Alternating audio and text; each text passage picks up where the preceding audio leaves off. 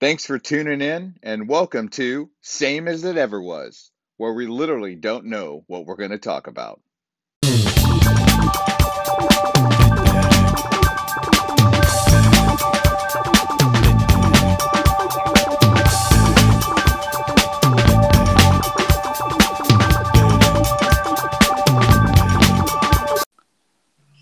Hey there, buddy. What are you doing?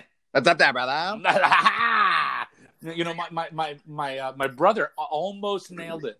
Almost nailed it on Thursday. Did you listen to it? I did give it a listen. Yes, I did. Did you listen to it when you were on your way home or like when you were in San Diego? No, when I was in San Diego, yeah. I pulled it up. I guess it must have been Friday morning, I think. Either Friday or Saturday morning. Yeah, when he tries, he can nail it. Oh yeah, no. Believe me, he's got it. he's got it. It doesn't take too much talent to get that figured out. Living around here, man. Yeah. So yeah, what a for the folks out there listen to the show. Thanks for tuning in, man.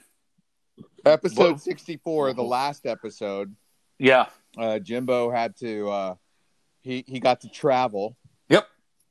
I'm sure we'll be talking about in a second. And we had his brother Andy.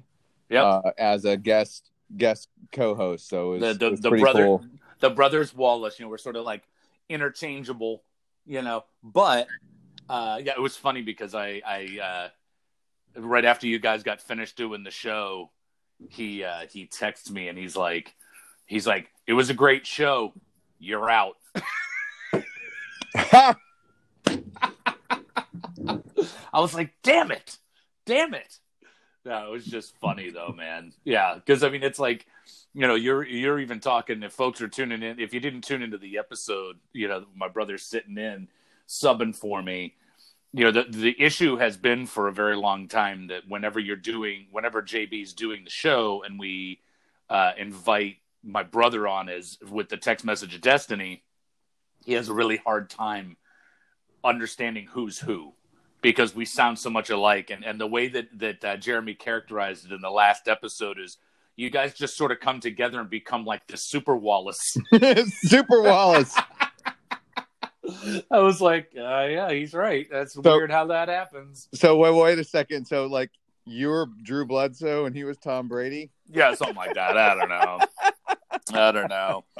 But no, I mean, it was just funny, listening to it just because, I mean, obviously if you didn't listen to, for folks out there, if you haven't listened to the last episode, episode 64, I receive a pretty good tongue lashing by these two and all my little weird idiosyncrasies with being on the show and the commonality of the number 141 for folks who've been there since the beginning. For folks who've been there since the beginning, 141 was the number of times I said, you know what I mean? Or, yeah. I don't even remember who was that. Diane that won that prize. I don't even she did. Yeah. Did she get like a T-shirt or something? Yeah. Or like a Starbucks gift card or something. Yeah. So no, it was pretty funny though. It was pretty funny. And the weekend. And Cameron's the one. Was it Cameron the one that noticed it? Oh no! That was Wesley. That was the thing he was saying in the episode. I'd gone over there and hung out one night, and when I left, Wesley was like, "Uncle Jim says you know what I mean a lot." Well, he wants to know if you know what he means. Right? Exactly. I'm just trying. I'm looking for clarification. I mean, do you really? Do you know where you're going to? Yeah. Who is that? Karen Carpenter. Yes. Oh, yes. That is a legend tune. So I have a couple of questions about your weekend. Fire away. How was it? You made a post, but not everyone reads their social media posts, but like about flying on a plane in these times. Oh, it was kind of weird. That's I don't know, man. It's because I know you and I have been talking about it a little bit more lately, like living this COVID life. And it is true. I mean, it's you. This is the first time we've flown since this whole thing happened. Right. I'm right now. I'm living life through you right now. So Yeah, please. it's and again, don't get me wrong, and I'm no scientist. Again, two guys who know nothing about anything talking about everything. It's interesting that we are insisting sort of nationwide and as a society, this whole thing with social distancing and wearing a mask and all these things. And you have to wear a mask when you're in the airport. I mean, that's just, it's not like some places you can go into the gas station. Some people won't say anything. I mean, you have to wear one. So it's like, okay, fine. Which is fine because you can maintain 6 feet distance from people. And you see people trying to do that when they're sitting at the gates. And there's moments where people aren't being so attentive to that. But if you're family, you know what I mean? Like, but I'm not talking about family. I'm talking about like complete strangers. Oh, just coming up on you? Yeah. I mean, in certain situations, just sort of passing by you, you walking in the bathroom and like you're just crossing like ships in the night, you know what I mean? Like, and and to top it all off is the actual flying experience, which, don't get me wrong, according to these airlines, they're really doing their due diligence to, anesthetize the freaking, maybe that's not the right word, but no, that's not the right word because anesthetize is sanitize.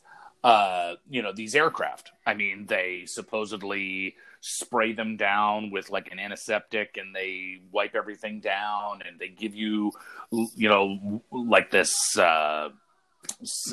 like sanitary thing, like a cloth, to wipe stuff down.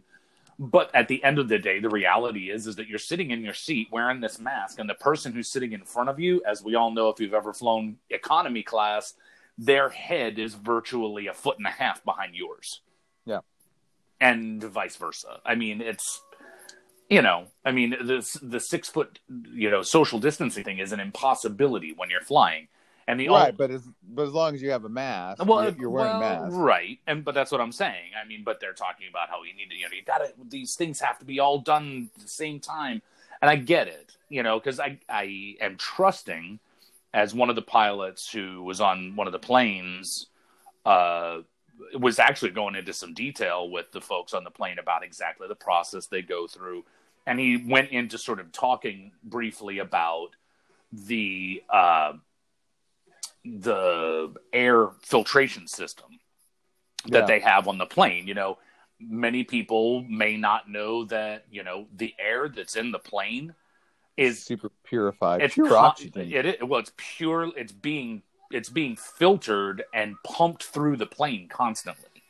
You're not just sitting in a can with stagnant air. That's not happening. I mean, even if that's why there's no more smoking. Well, yeah, because I mean, it's just sucking that and blowing whatever all over everybody. But I mean, and it has, what is that thing called? HEPA. Is that what those are things? The HEPA filter. It has one of those, so, and it's not just when you open the little vent to get some air. I mean, that's not even the whole thing. I mean, it's just, everybody can have their little vent closed and it's irrelevant. I mean, the thing is just pumping the air and recycling it and filtering it and whatever. So you're putting a lot of faith in that. Sitting on the plane with a mask on the entire time blows. That sucks. Especially as far as you went. Yeah. I mean, we're talking all the way to the West Coast. Yeah, that's a long day. That's the only time I would pray for layovers. Like, all right, I'll have to do like an hour segment and then go to 2 hour and then another hour. But you want to know what it is? You want to know what it is? And Jennifer and I both found this out very quickly. Snacking and hydrating. Do they allow the face shields? Oh, dude. Well, this is what you were talking about with my comment. They were talking about, you're talking about by itself? Yeah, no, not the whole comment. I don't think so. I think you have to have a mask on. I'm almost positive. Like Andy Reid is wearing like the face shield. Right. Yeah. There's some folks who are doing that. Yeah. But I don't think I saw anybody at the airport who had just a shield on. I think everybody had a mask or anybody who was wearing a shield had a mask on too.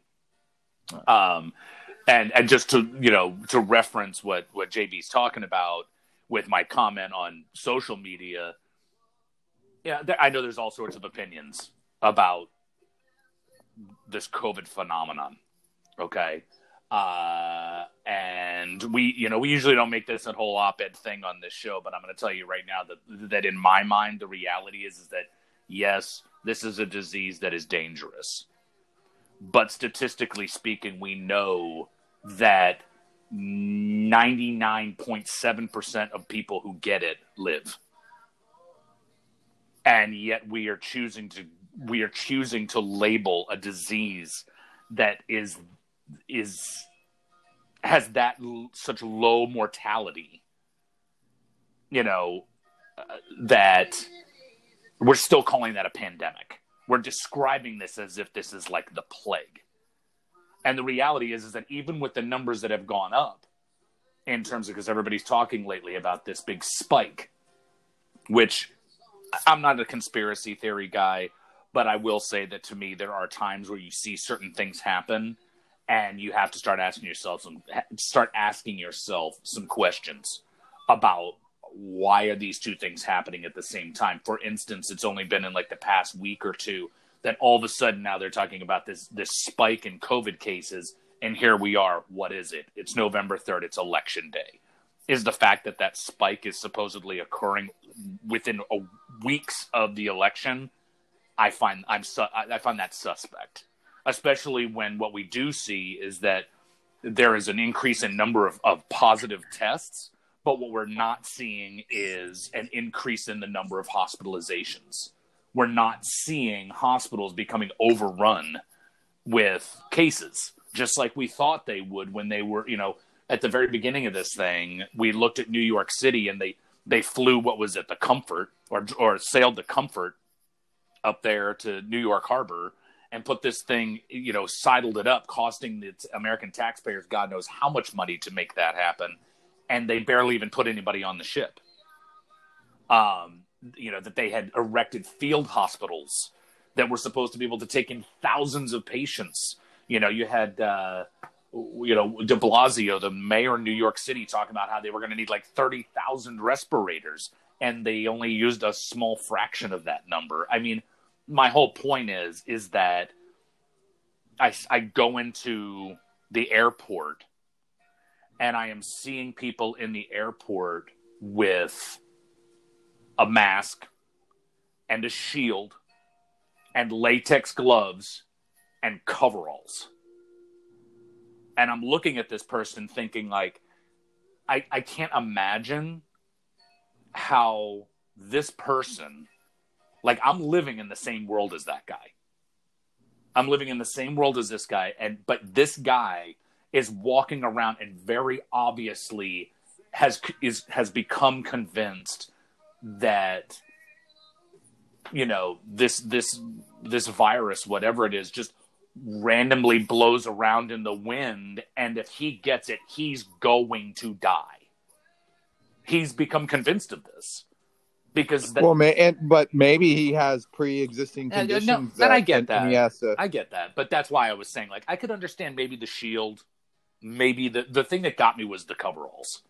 Right, he looked like post-nuclear war. Yeah, dude, he looked like a guy out of like one of these, exactly, like Contagion or something. I was just like, what? How are we? We're all living in the same place, but there are some people who just, to me, considering what the numbers are, with the exception of being in these high-risk groups, I'll tell you the honest to God truth, man. Like, I came home last night and I had already told my brother-in-law that I was taking the day off because, recovery day from the weekend. And we'll get into the weekend in a minute. But my his son texts me and he's like, hey, we've been talking about it over here in the shop, and we think that it would be a really good idea if you went and got a COVID test before you come back into work. And I'm like, okay. I mean, if that's what you guys want me to do, I'll go get a test done. So, I mean, and they're like, yeah, that'd be, I told them, I said, but you realize it's going to be a few days before I get the results back from this, because that's just how it works. He's like, yeah, just, keep us informed. So I went and had him stick a freaking swab in my brain. And I'm going to tell you right now, and I know Jennifer cursed me out when I came home and said this, but I'm like, I don't know what all the freaking huff and puff is all about with these tests. Because I know damn well I had stuff done to me when I was in the Marine Corps that was a hell of a lot worse than that silly ass swab getting stuck in my eyeball. I mean, it was not pleasant. Don't get me wrong. Okay. It was not pleasant, but it literally lasted a fraction of a second. It was like, okay, here we go. Whoop, and we're done. I'm like, oh, okay. And my eyes like watering a little bit, but man, you'd hear some of these people talking about these tests like somehow they were somebody's, I don't know, taking one of their ribs out or something. Like, okay, well, that's cool, So get this thing done, and God knows what the hell it'll say, because, I mean, that's the other thing that we definitely know, at least based on the numbers, is, I mean, it's like my brother was sharing on Facebook the other day about this conversation he was having with somebody.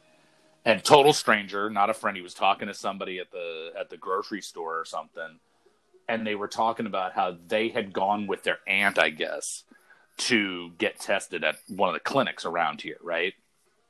And they go up, they fill out all the stuff, but then for whatever reason, they had to leave before they could get the test done. So they leave. They had turned in all their stuff, but then they ended up leaving. And, like, the next day, they get a phone call from the freaking clinic saying that they both tested positive. And they had never even had a test done. And those types of things, man, are just like, I mean, what does it all mean then? I mean, if there's something like that is happening with this whole phenomenon, then even if I did get a positive test, like, is that real? I don't know. And I guess you just, I don't know, hunker down and, don't be stupid or something. I don't know. It's just weird. So, yeah. So now I guess I got another couple of days to hang out here at the house with Wallace, and I'm making fish chowder tonight. It's going to be delicious. Chowder. Mm-hmm. Oh, yes, sir. Got some of that good haddock. All right, so why were you on a plane? Why was I on a plane? Well, I was on a plane because our good friends Travis and Jen out in San Diego, I served with Travis at 3rd Marine Aircraft Wing, became really good friends. And his now fiance, I had mentioned on the show like a week ago that they had become engaged. She just finished her course to become an RN. Nice. Yeah, and that was a really, really, I don't know if I had mentioned this on the show before, but it was an arduous process, man. It was tough. Well, yeah, you talked about it, what Jen was going through when she. Well, it was the course itself, but it was the fact that she started her course at one school and then showed up I guess this was like a few months in, 6 months in, whatever, to the course. She showed up to school one day and all the students and all of the faculty were standing in the parking lot because the people who ran the school suddenly announced to everybody that they'd lost their accreditation and they just locked the doors. Mm. Yeah. And so she and her fellow students, they had to go through this whole process of like going to the state and trying to find another school that would be willing to take them on and accept all of their credits and all. I mean, there was a point when she was like, I don't know if I'm ever going to be able to finish this, because I mean, the programs are packed. It's unbelievable, man. I mean, the nursing industry, and I know it's not just nursing, but just healthcare industry is so shorthanded. It's unreal. And they're willing to, it's like there's only so many places that have programs and the programs fill up, but, just really tough. So it ended up taking her about 2 years to finish this program.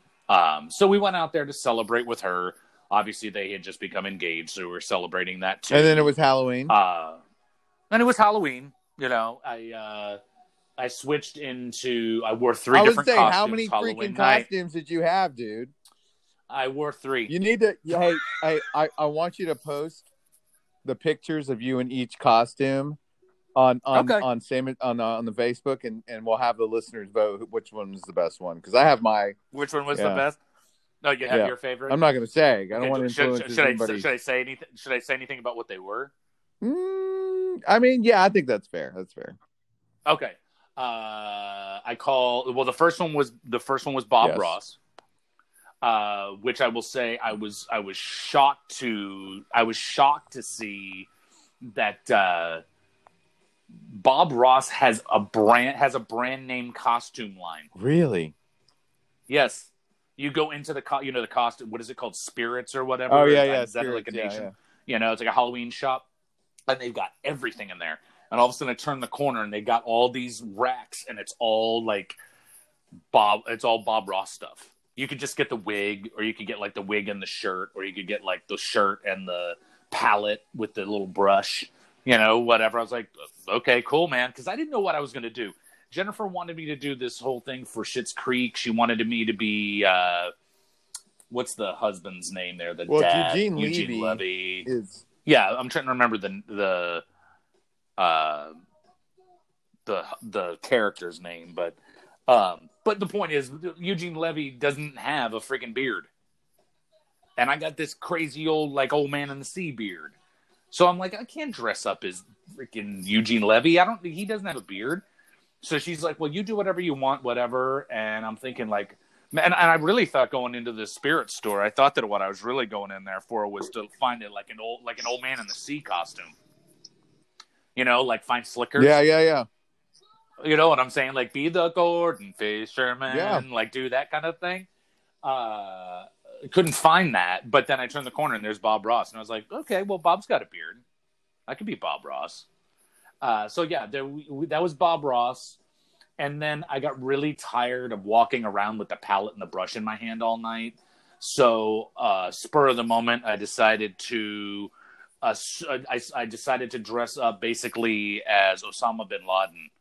I decided to dress up as I referred to as Allah Akbar. Do you ever see what is it, Team America? Yep. You remember that silly ass movie? Yeah. The guy's like, Durka, Durka, Durka, Islamic Jihad. That's all you said. That's all I said. All about Durka, Durka, Durka, Islamic Jihad. Yeah. So there was that guy, and then I transformed from Bin Laden into a metalhead. That wasn't a very hard transition to make, but the Bob Ross wig did pair very well with the Megadeth concert t-shirt. That did. I thought it worked. I thought it worked pretty well. So yes, I'll share some photos and on the page, and folks can vote, decide which one you like the best. Let me know. I've done Allah Akbar before. I've done him. This was back in San Diego when we lived out there. We had this Christmas party and, or not Christmas, Halloween party.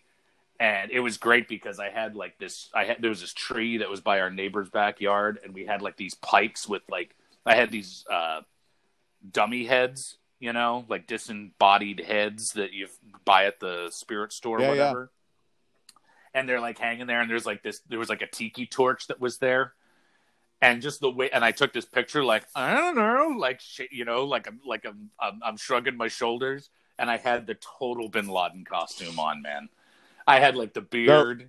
I was still active duty, but I had this big old beard, and I had this thing wrapped around my head. It was a funny picture. Well, and Travis is the Ace Ventura. I was fucking sweet. Oh, dude, that was awesome. That was awesome. Yes. Yeah, he was Ace Ventura. A couple years ago, they actually did he and Jen did a great thing for it. They did. They matched up Dumb and Dumber costumes. She wore the blue one, and he wore the orange one. When they were in the tuxedos. Yeah, it's a pretty sweet combo. But yeah, so went out there to celebrate with them, and we have a really close group of friends we call the Tweakers, the Dead End Patio Tweakers, and a sort of, really close group of those folks had all come together from around the country to, celebrate with them and all that stuff. So it was great seeing them. Sunday, I watched like the first any kind of real football I've seen all year. Okay. Because Travis, despite the fact that he's a sheriff out there, is like, well, I already paid for the Sunday ticket, and I'm not just going to not watch it when I've already paid for it. So he, it's a regular thing. Who's his team? He's a Packers fan. Oh, okay. Tried and true. Huge Packers fan. I keep finding myself surrounded by these Packers fans, dude. I don't know what it is. It's like, I feel like, except being home here, because of course everybody here is a freaking Patriots fan. But I feel like so often when I was in the service, I'm just like, everybody I'm working with. There was a point, honestly, when I was working in San Diego, that like all three of the dudes that worked in the office with me, they were all Packers fans. And I'm just like, where do you all come from? And the thing is that it was like, I mean, I think only one of them was from Wisconsin. No, that's weird. Like Travis is a huge Packers fan. He's from Pennsylvania, but he grew up, because like the Packers were the team. His ex was from Wisconsin, so then it became even more of a big thing. But yeah, just weird. But it was cool, like I say, seeing everybody and all that good stuff. Really sort of decided that at some point here, probably next summer, I really want to try to put together, hopefully by next summer, we're in our own house. And I really want to put together what I would refer to as like a tweaker retreat. I mean, the summertime is such a gorgeous time of year to visit up here. And I'd love to be able to host something like that, invite this, group of friends together. And because it's kind of cool. It's like, we've all retired from the service with the exception of our friend Tim. Actually, no, Tim, he's still in the active duty Coast Guard. Chris Bouge is obviously still active duty, as is his wife. So yeah, I mean, like I say, but it's sort of like we're all getting to that point, like you start to transition out of the service, and that becomes a big thing, man. Like, does your friendship endure? Yeah. Making that transition away from the service into a civilian life. A civilian life form. Yes. A nasty civilian, as they say. Well, I will tell you, I just sent you a photo, even though we're not going to talk about it because it's not ready yet to be released. But I just sent you what we did this weekend. Okay.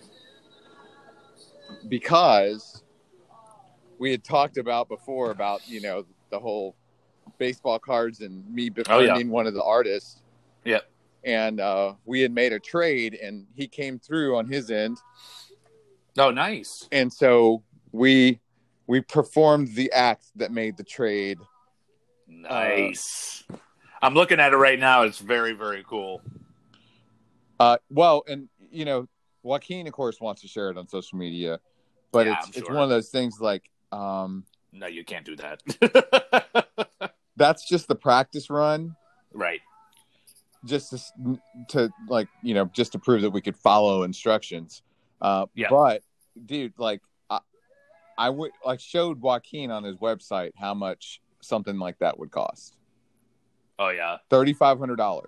Holy mackerel, dude.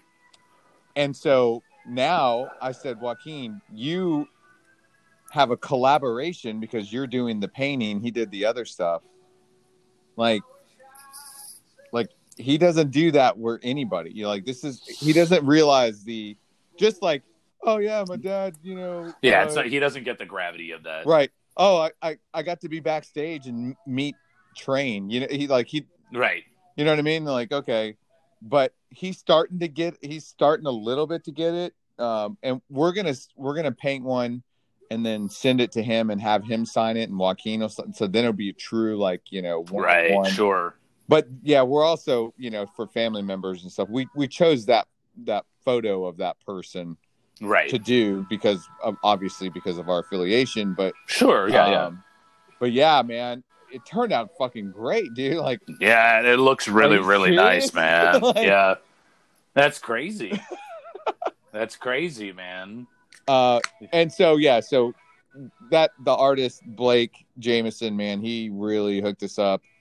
I mean, the baseball cards that I traded for him for this are worth $4,000 right now.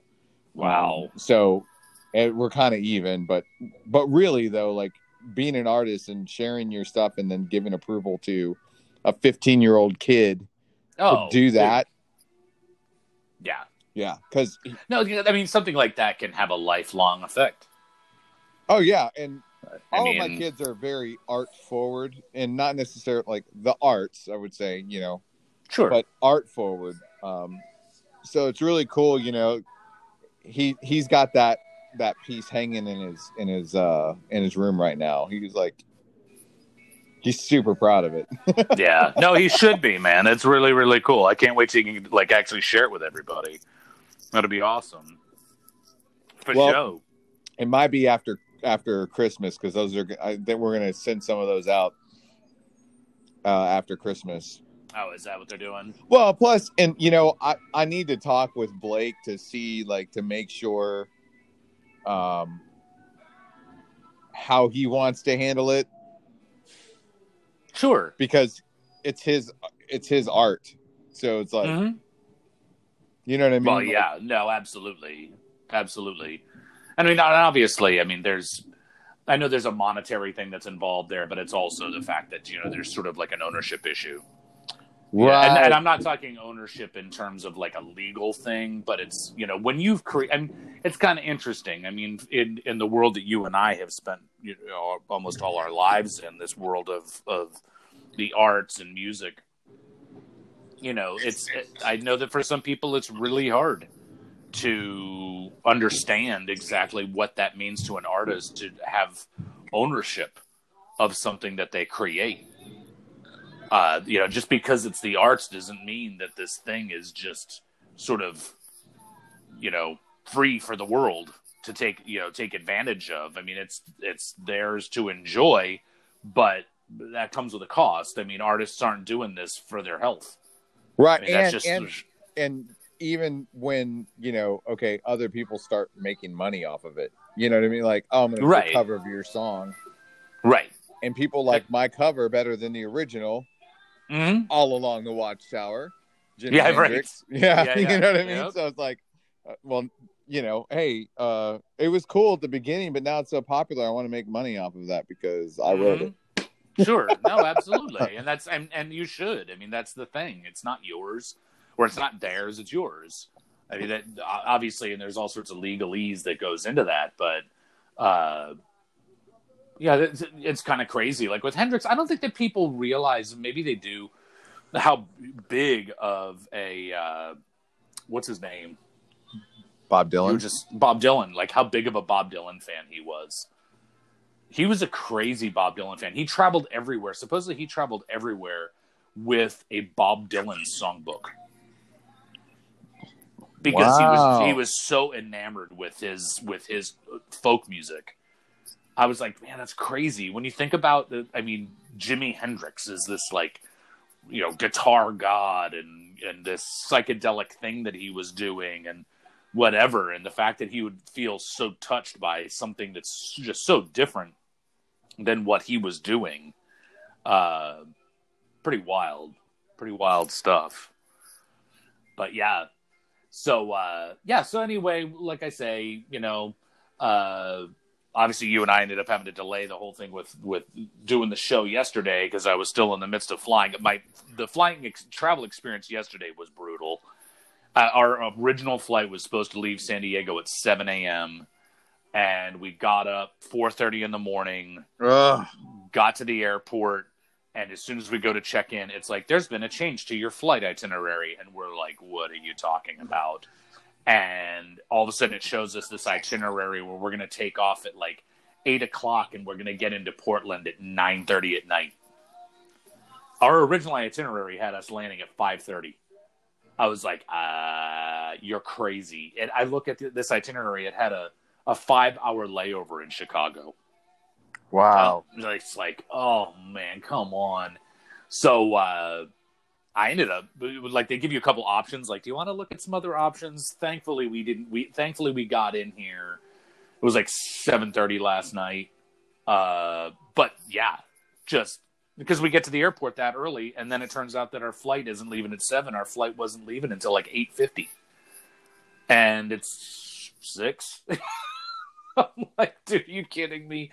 Now we're just gonna sit around this airport for the next like 2.5 hours, waiting for our flight to take off. I'm like, ugh, come on. I don't even know how that happens, but I think it has something to do with the fact that the airlines are trying so desperately to make sure that every single flight that goes up is packed.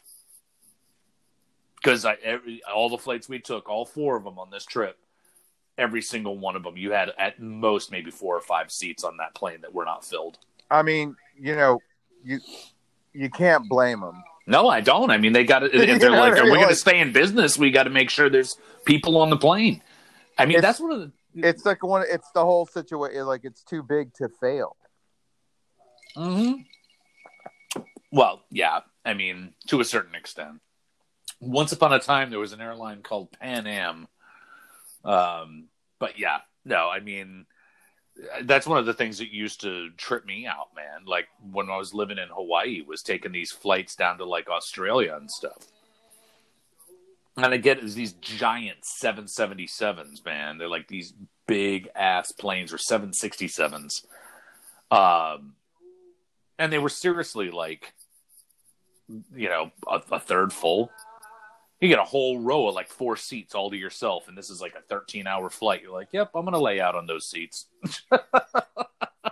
I'll keep my seatbelt on if you want me to, but I am laying across these seats. And I'm going to get comfortable. Yes, because this is going to be way too long, man. Way too long. And it was some of those flights that were pretty cool, because you would fly like those Qantas and New Zealand Air and all this stuff. And these big old jets, man, like, they would just let us stand in the back by the galley and just pound beer. They wouldn't even. We'd just be like, "Can I get another beer?" They're like, "Yeah, sure." Just stand there by the little, the little bathroom that's back there. Stand by the galley, just keep drinking beer. Like, whatever, dude. There's nothing else to do on this plane. I mean, sleep and watch a movie or something. Gosh, yeah. But yeah, so pretty cool. I'll tell you one thing. I did have my iPad on the flight, and I don't know if you're into like any of these scary movies or whatever. Do you like the Stephen King films? Some of them, like Pet Sematary. No, not a fan. No. No. Have you seen the new one? No. I haven't seen the new one either. But I will say that, like, I like Blair Witch. Yeah. I'm more of a, I think you're more scared of the things that you don't know what's there or can't see versus the blood, guts, and gore shit. You know what I mean? Yeah, sure. But in general, I'm not an overall, like, big fan of scary movies. Okay, yeah. I mean, I don't watch a lot of them either. There have been a few that I've seen in the past few years that were like, whoa, man, like that is pretty freaking spooky. But the one that I ended up watching on the flight was, I don't know if you've seen the trailers for it, but it's 1922. No. It's based off of a Stephen King novella. I love that word, novella. But yeah, it's that film. It's pretty. It's pretty spooky. Pretty spooky. It's one of these things which it's set like in where is it? Kansas, I believe, out in Kansas in 1922, and man, Stephen King's really got a thing for corn. He's got a thing for corn. It's that whole thing. You walk in the cornfields, you can't see anything. That's right. Yeah, dude. I mean, it's like the movie Signs with Mel Gibson. Yeah, you've seen that movie. Oh yeah. Oh, dude. What's making those symbols in the cornfields? Like, exactly. It's like what's making cue these crops... scary music. Right. Exactly. Yep. We've always loved that film. That movie is, and I think the thing that is great about it is you spend the entire movie. The movie is about the fear that is generated by the idea that these things have come here. And nobody knows how, and nobody knows why. But you see the way that this family is reacting. You're seeing the way that they are reacting to this threat. And I think that's the thing that's most interesting. I think Joaquin Phoenix is incredible in that film. He's incredible in that. But yeah, we've always dug that film. I'll tell you another one that we actually really enjoyed from years ago was The Others with Nicole Kidman. Okay, yeah. Dude, that is a freaky ass film. Dude. I thought, for real, we were talking about that. I thought you were talking if you like Signs. What about Contact? Jodie Foster. Yeah, I saw that a long time ago. I don't think I've ever seen it since. And it was an okay film. I think the one that God, what is it called? It just came out a few years ago. There was a movie. Yes. Yeah. Yes. That's a good movie, dude. That is a good movie. I mean, it does get to a point where it kind of cheeses out. You know, you get these soldiers or whatever that go rogue and decide that like they need to friggin', off these aliens or what. And you're sort of like, huh? Like, come on, man. You're kind of playing into this. You're playing into this sort of silly stereotype. Well, Contact was written by Carl Sagan. Oh, was it really? Yeah. No, I did not know that. Yeah. I mean, I thought it was kind of neat. I mean, the thing that I thought was kind of crazy was who was it? James Woods, who was in that. Yeah, and they first start to receive the transmissions, and the transmissions they're receiving are like. What if it's Hitler? It's Hitler.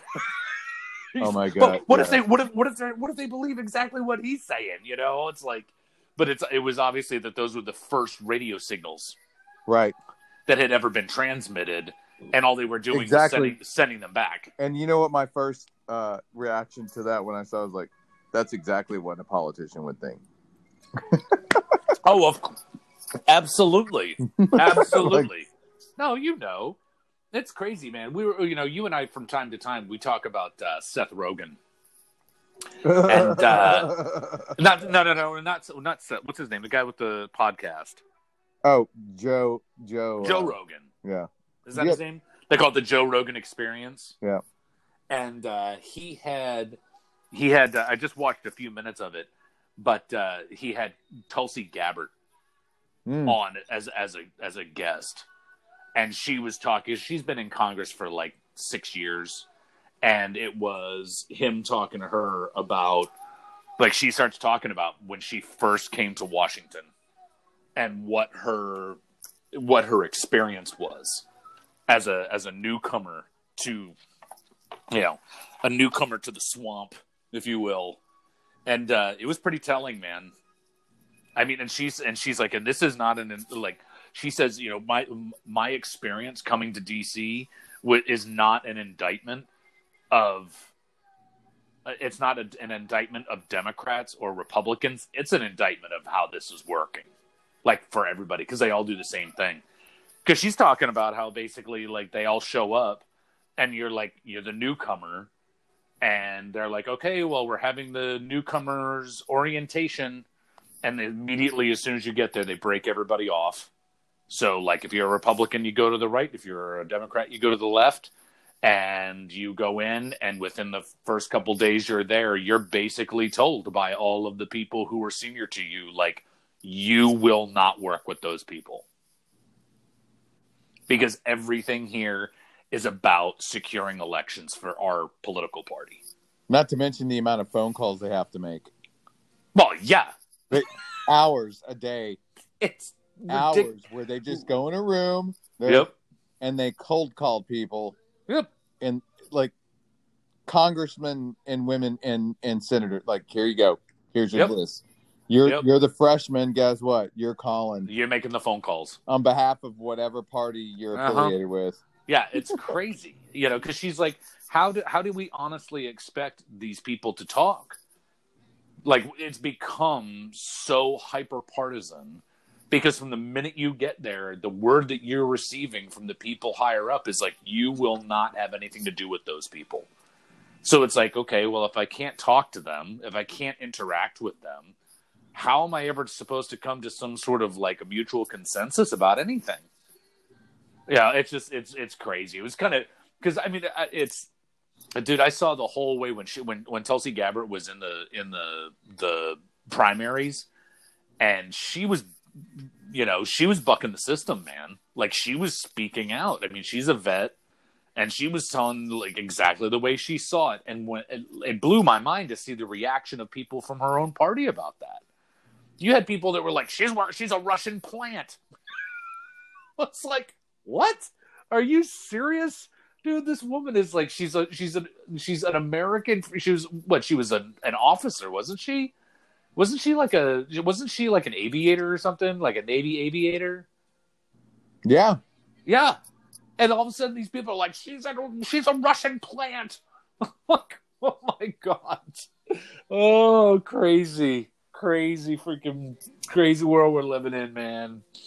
Crazy world. Well, it's New Music Monday. It is New Music Monday. And for those of the people that are listening to this first time, and we say New Music Monday, but it could be music that you've revisited, or stuff that's brand new. You're like, oh, I'm going to listen to this. And either myself or Jimbo like it. So, yeah, for me, it's like you say, it doesn't necessarily have to be something that's brand new.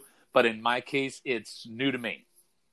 Okay. And I may be I know there's people going to listen to this show who are going to think like, man, Jimbo's been living under a rock. He's been living under a rock. Because my new artist is Chris Stapleton. Okay. And that's probably shocking to you. No. Hey, it's the type of music that Chris, for folks who are not familiar, and I'm sure most of you are, unlike myself, Chris Stapleton is an incredibly accomplished singer-songwriter out of Nashville.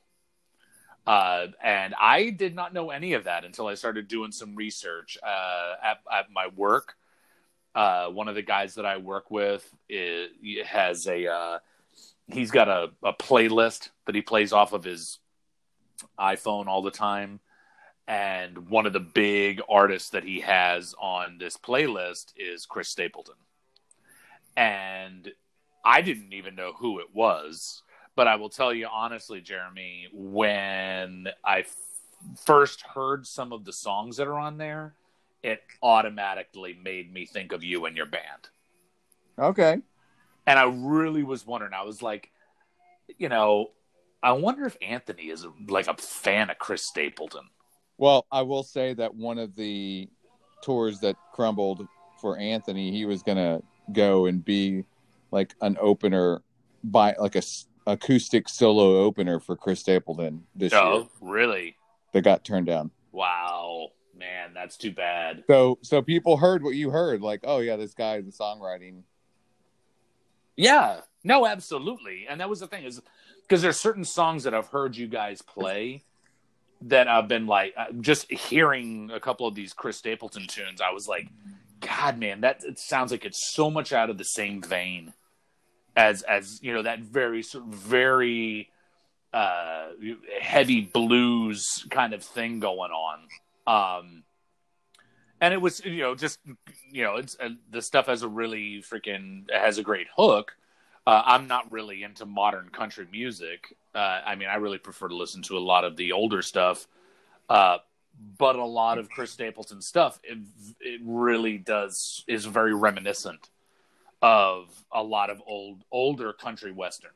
I will say, This is, again, I know that the show's not usually an op-ed thing, but for me, I really have a hard time getting into modern country music. I have a really, really hard time with it. It's too formulaic. It is, absolutely, and that is why I draw this. I draw this very direct comparison between modern country music and hair metal or hair bands. It's like, that whole hair band thing back in the 1980s. That is exactly what destroyed it. It was like you couldn't tell one artist from the next. And then, but between the song structure and the look, yes, it all just became so. It became so cliche. Dude, Motley Crue was just a louder version of a blues band that dressed up weird. Yeah, like, the chord changes are literally just blues chord changes. Well, I know that, but you could say the same thing about AC/DC. It's all rooted in the blues. But it's crazy because like I've seen some of these modern country artists, and I've seen them on TV or something. Like it'll be I'll be at my in-laws' place or something. It'll be on the TV, and I'm like, who the hell is this? And these dudes are all like covered in tattoos and freaking mohawks and whatever. I'm like, damn, dude, is this like where all the hair bands went to die? Is playing this? That's crazy. Like I think about a guy like Johnny Cash and be like, these guys here with these tattoos and mohawks. These are the ones who have received your inheritance. Just so weird to me. But I mean, again, that's why you hit the nail on the head. My biggest problem with it really is probably just the formulaic thing. And I listen to these people and I think to myself, like, dude, like, how many of them, like, really, if you heard them talk, I mean, how many of them, when they're not on a camera, are actually talking with, like, a twang? None of them. That's what I'm saying. I'm like, I cannot believe that, honestly, every single one of these people that is involved in this music scene are genuinely, like, steeped in it. Like, from, this is this is where their roots are or whatever. It's because, dude, you know how that was back in the 80s. You had these hair bands that were just put together by a record company. Yeah. Like, here are these guys, and they all have this look, and we're going to write a song for them, and there you go. But the amazing thing to me about Chris Stapleton, really, in doing some of the research, is some of the people that he has written music with. I mean, he has been involved in either the performing or the write. I guess he has written 5 number 1 country hits. I mean, this is a guy who, as a country artist, has been writing with Ed Sheeran and Sheryl Crow. What's his name? Oh, my goodness. The small, I think, Puerto Rican guy. Pop artist. Come on, you got to know who I'm talking about. God, what is his name? Huge. He was married to J-Lo. Was he really? Oh, I can't. Whatever. Mark. No. I got it right here. Where does it say this? So that he played with Sheryl Crow, Vince Gill, Adele, Brad Paisley. What's his name? I'm trying to think of where it had it. I just saw it a minute ago. It was, I can't believe I can't remember his name, man. Huge artist. He's like the sort of short guy. I always think of Prince when I see him. Because he's just absolutely enormous. Like, enormous. You're not star. talking about Bruno Mars. Yes. Okay, because he's Hawaiian.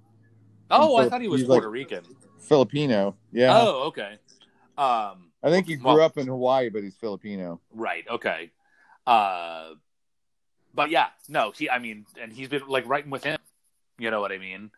And that's just incredible. I mean, for an artist who writes primarily country music to be able to make those kind of crossovers is pretty amazing. And it really sort of falls in line with somebody like Willie Nelson. I mean, Willie Nelson made an entire career off of... He's half Puerto Rican, half Filipino. Oh, okay. You were half that. Yeah. So my ignorance shines through. I guess I was half right. I don't know. whatever. But anyway, the point is that, like, you know, Chris Stapleton really is in a way, it seems to me anyway, that he's sort of following in those same footsteps as somebody like, you know, Willie Nelson or any of these other, you know, guys coming out of country music that made a career out of writing music outside of the genre and collaborating with people across genres. Yeah, and that's that whole, like, Chris Stapleton, even though, like, his most successful song is Tennessee Whiskey, yep, which is super country, but it's that whole, like, weird genre, like Tedeschi Trucks is in, yeah, Blackberry Smoke, like, it's that what Marcus King band. It's like Americana. Oh yes, you know, absolutely. Like he is that. Yep.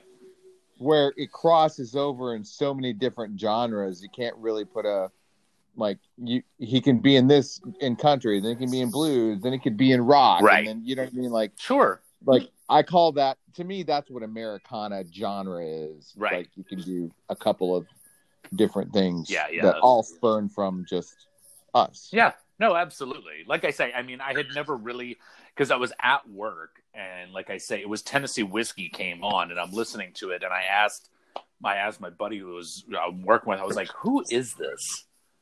Who is this? He's like, oh man, this is Chris Stapleton. He's like one of my. Did you ask what's his name? Ray? No. I was talking to Jesse.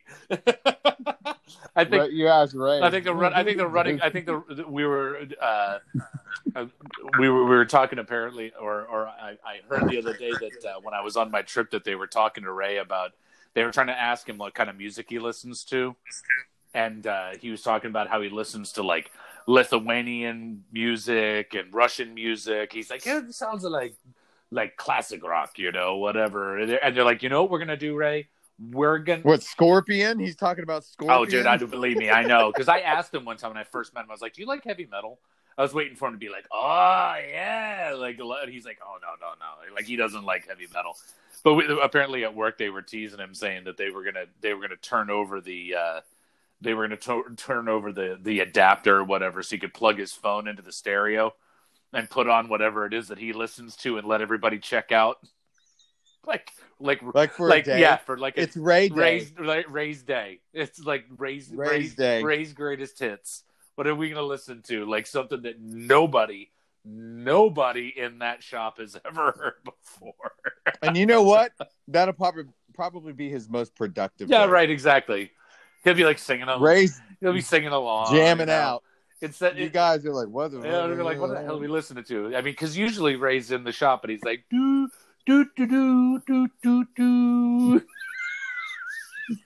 He's, you know, Jesse's singing along with Chris Stapleton and whatever, and there's Ray like doing his thing. Dude, one day you have to, like, when you guys are working on some boats, is put on some sea shanties. Some sea shanties. Yeah, the working songs of the seamen, you know, like yeah, no, that would be funny. Dude, oh my god, dude. What the fuck is this? They're like, come on, get to work. This is what they did. The men, when the boats were made of wood, but the men were made of steel. Right. But you have to say, but as soon as somebody says something like, what the hell is this? You all of a sudden have to assume like that accent. You know what I mean? Yeah, the pirate. What the hell mean? What is this? Dude, you make a playlist, and then at like midway through, you sprinkle in the theme song to SpongeBob SquarePants. Listen to pineapple under the sea. Yes. Yeah, come on, guys, get to work. Let's go, Moto. That would be freaking awesome, dude. You have like some SpongeBob and some Pirates of the Caribbean, you know?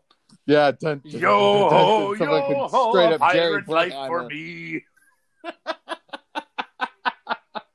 Oh my god! What are we listening to? Oh, this ye be my favorite song. This must be my favorite song.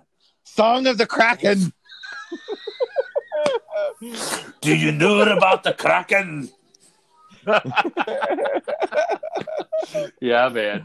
Oh, I'm gonna do that someday. Now you got me. Now you got me inspired. Dude, I'm gonna get just on. make a playlist. I am. I'm gonna You get got a. I'm gonna get a Snickle and playlist on SpongeBob. Spotify of like pirate music. You know what I mean? Like pirate music, and I'm gonna be like, Jesse, we have to listen to this today. This is today's music. Hey, it's my day. It's my day. Right. We said, right? Right. Thursday's my day. Okay, here we go, guys. Right. Prepare. This to work your better. ass This better off be the today. most productive day of the week. That's why we're. Dude, That's why we're listening because to this. then you do one where it's like women's songs of the 80s, like, I'm so excited. Oh my god, no, that would last for about a half. Anything from Flashdance. Oh god. No, we would have to, like I say, it'd be interesting because there was one day since I've been working there where I've honestly been like, we need to listen to some metal, like classic metal. We need to listen to like some Iron Maiden or some Megadeth. And Jesse's like, okay. So like he pulled it up and we actually listened to something that's the only time it's ever happened. It's like, I don't know what's worse, me trying to work or the times I have to play air drums or air guitar, because this fucking music is so awesome. That is the true merit. It keeps you. If you can play air guitar, air drums, and lip sync a song while you're sanding a boat, then that's your song. Exactly. Like that's your groove. That's your groove. So what do you have for New Music Monday? Fuck, after that, I don't even have no.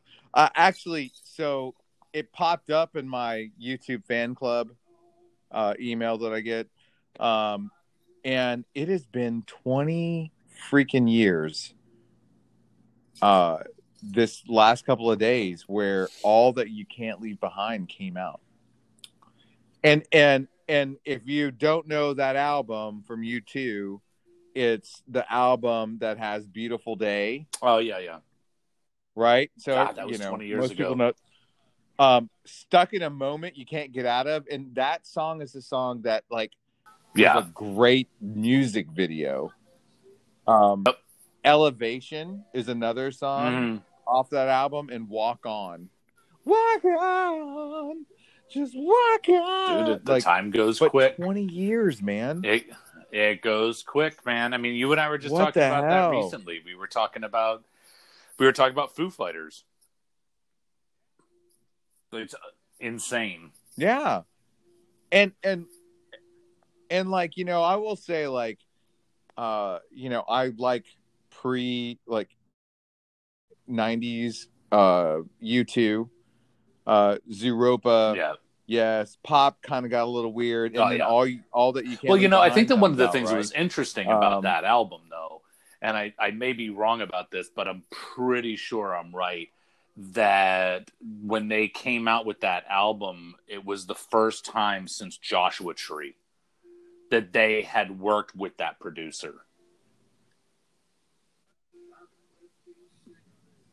I think Brian Eno was still. Because that was one of the things that a lot of people said, was that when that album came out, one of the things that people really were so enthusiastic about was the fact that it felt like U2 was making this sort of return to a more straight ahead. Yeah, because pop was not produced by. People just felt like it was returning back to that very straightforward type of songwriting that people obviously really they did get weird. Yeah, because they got really weird. They did. Like Achtung Baby and Zooropa was the production of Bono's character called The Fly.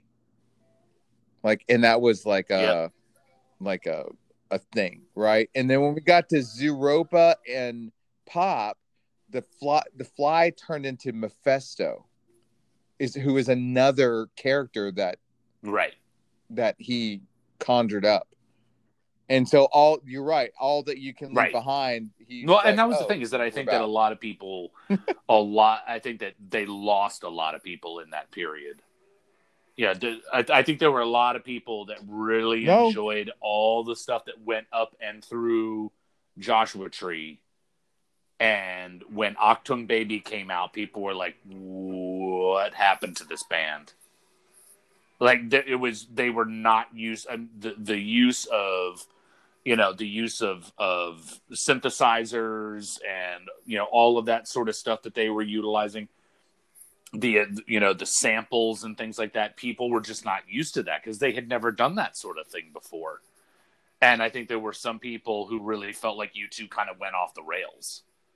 And, when they came out with that last album, it was, was that? I thought that album, yeah, I mean, wasn't that, I thought that the album that had It's a Beautiful Day, wasn't that, I thought that was, what was that? How to build a nuclear bomb or something like that. That's it. How to yes. dismantle I thought it was an off atomic bomb. I thought it was off that album.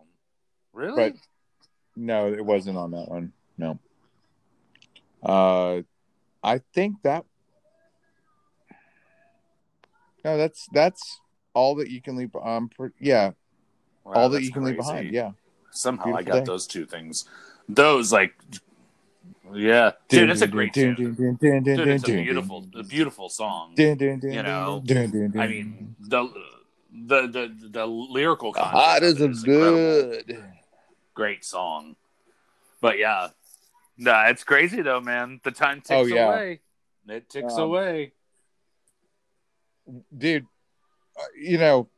the Bono will say too, like, he is not a good singer, but I mean, he's good at what he does. But like, as far as the lyrics are concerned, holy crap, man! Yeah, he can for sure. That dude can write some lyrics. Yep. I mean, we were talking about Bob Dylan earlier. I'm not going to compare. Bono is way different, but like, it's just like, When Love Comes to Town, like that song alone, the lyrics. I was a sailor, I was lost at sea. That's right. That's before Love rescued me. I mean, you get back to their early stuff. Unforgettable Fire and Boy and all that stuff. When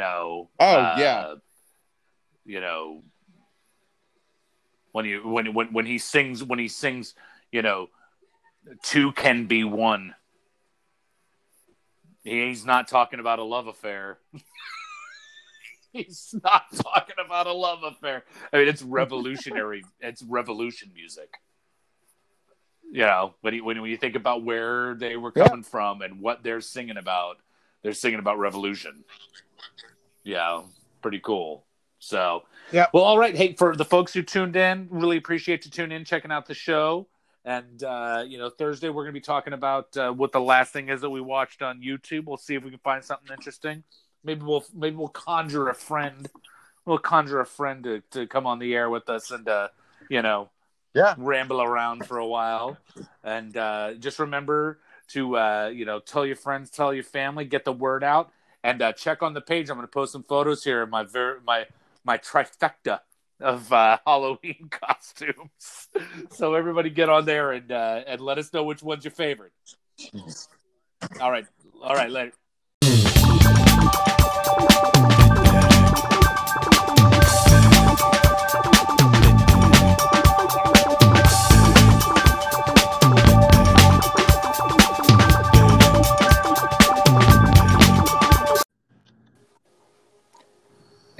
What are you doing? What's up there, brother? Well, I'll tell you, it's Thursday. It's Thursday, and COVID watch. COVID watch. It's Thursday. Still waiting for the results. Nostril mayhem. Yeah, I know. It's kind of crazy, man. It's I go get this thing done, and it's all about like sort of laying low and whatever.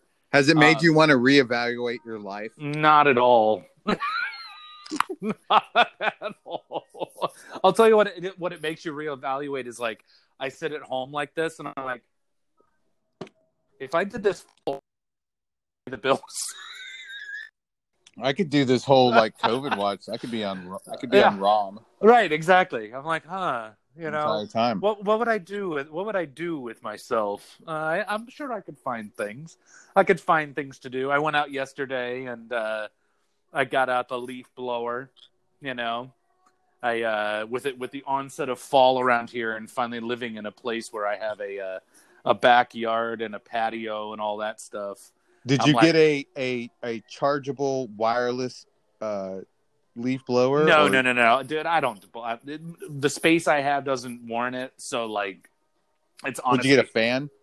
Basically, one of those little battery powered fans. Right. It's like the fans that you use on like at the baseball game. You know, you hold it in your hands. Yeah. No, I mean I got one that you plug it in. You know what I mean, with an extension cord. It's electric. Yeah, so I mean, you know, it does what I need it to do. The thing I could not figure out though was that it's actually one of these ones that's supposed to be like it's a leaf blower, but then it has an attachment where you can turn it into a vacuum. Oh no. Oh yes. You went from suck to blow. Yes. But we've gone from suck to blow. Yeah, I mean, dude, but I've got hashtag first Spaceballs. Oh, there it is. First quote. Movie reference of the day. Yeah. But it's like I've got to find the manual for this because the attachment they give you to hook up this because you have obviously it's like there's the fan in there, and when it's blowing, it's pulling air through the bottom of it and it's blowing out the nozzle for the leaf blower, right? Well, if you're doing the vacuum option, you attach this nozzle to that fan underneath. So now it's just in reverse. You know, you follow? So it has like a backpack thing that hooks up and it's all looks high speed. But I could not figure out the vacuum nozzle to it. I said, fuck it. I'll just do the leaf blower thing and I'll blow them over here under these, you know, trees that are in the yard and whatever. It was nice to get this stuff cleaned up though, because dude, around here, I mean, I don't know how it is down there, but I mean, at this point now we're getting into we're in late fall. Yeah, no, it's confusing around here. Is it 75, 82, and then 36? You know, well, so the foliage is confused. Well, no, right, exactly. The leaves are like, what are we doing? Are we supposed to fall off the trees, or are we getting green? It's I mean, to be honest, it's kind of the same thing here. I mean, I was just looking at the weather forecast and like tomorrow it's supposed to be like 64 degrees here and we're in November. So that's sort of weird, you know. Indian summer, is it not? But I don't know. The whole Indian summer, I'm like, isn't Indian summer like at the end of September? I mean, I remember that. Yeah, it is November. Yeah, I mean, it's November now. I mean, we're in fall legitimately. I don't know. But what's weird to me is that there's no baseball going on now. Had you and I talked about that before? We were wondering what the deal was with hockey. Like, they just did the Stanley Cup. Like, are they just going to, in a couple of weeks, start a new season over again? Right, and that's what they're talking about with basketball, That's what I heard. I heard that they're basically they want to start basketball up in December, and some of the guys are like, yeah, I'm not going to play the first couple of, months. Well, see, but that's what... but, you know, that's the thing with basketball that I will say sort of drives me crazy is this whole notion that some of these players have where they're like, what do they call it? Where they basically pick and choose what games they're going to play. Right. Because they're like, well, I mean, I just can't overstress my body, so I'm just going to play the really important games. And I'm like, dude. But when the LA Lakers play, let's just say Oklahoma, right? Right.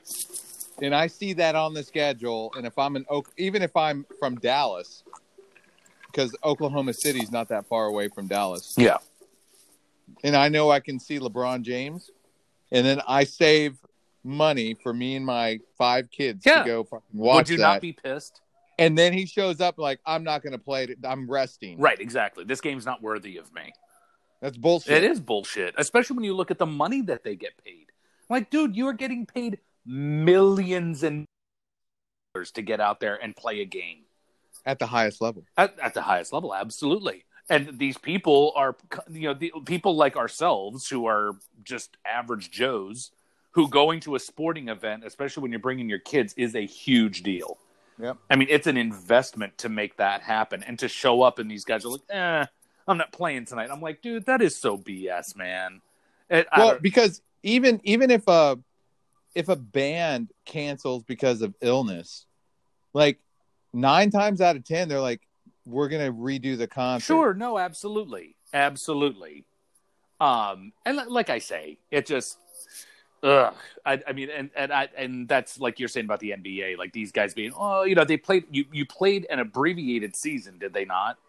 Though, yeah, they did. And, I'd want to know, I need to do some research. What are they doing for all the people that had season tickets? Like, for all the games that got played in the bubble, like, hey, I had season tickets. All those people got freaking, they all got screwed, dude. Come on. Wouldn't it be like worldwide news or something if one of these organizations was like, we're going to reimburse everybody that had freaking season tickets and whatever? Because Lord knows the world doesn't need people to do the right thing. Right. That's what I'm saying. I'm like, damn well these people are like, well, sorry. I mean, it's like, hey, here's your free hot dog. Right. Exactly. We'll send the you next game. We'll send you a T-shirt. Whatever. You get the free $12 hot dog. The free, exactly. Yeah. We'll send you a meal. We'll send you a package for a pretzel and a soda. Whatever. $32. It costs $32. I do. At the stadium. Like some of the food that you get at these sporting events, though, man, is ridiculous. Have you ever gone to one of these sporting events and they sell like the giant pretzel? Okay, well, I've been to many a sporting venue, watching sports or concerts or whatever. Yeah. And I've worked those places. When I was in Memphis, our organization got a booth, and so I would work the booth. Yeah. And so, the amount of money that people, pay and all that is not worth it. Oh no, but no way. I will say that I have been to the Dallas Cowboys, the new stadium, right, and got tickets in the mezzanine level, the uppity up, like not watching the Cowboys game, watching like either a boxing match. I've been to boxing and 2 soccer games at that same venue. So 2 soccer games that I went to, I was like 3 rows from the field, right? So then we had access to the super posh ultra, dude. Kobe beef hamburgers. Oh yeah, yep. Shrimp, like bang bang shrimp, like all that shit. The legit chow.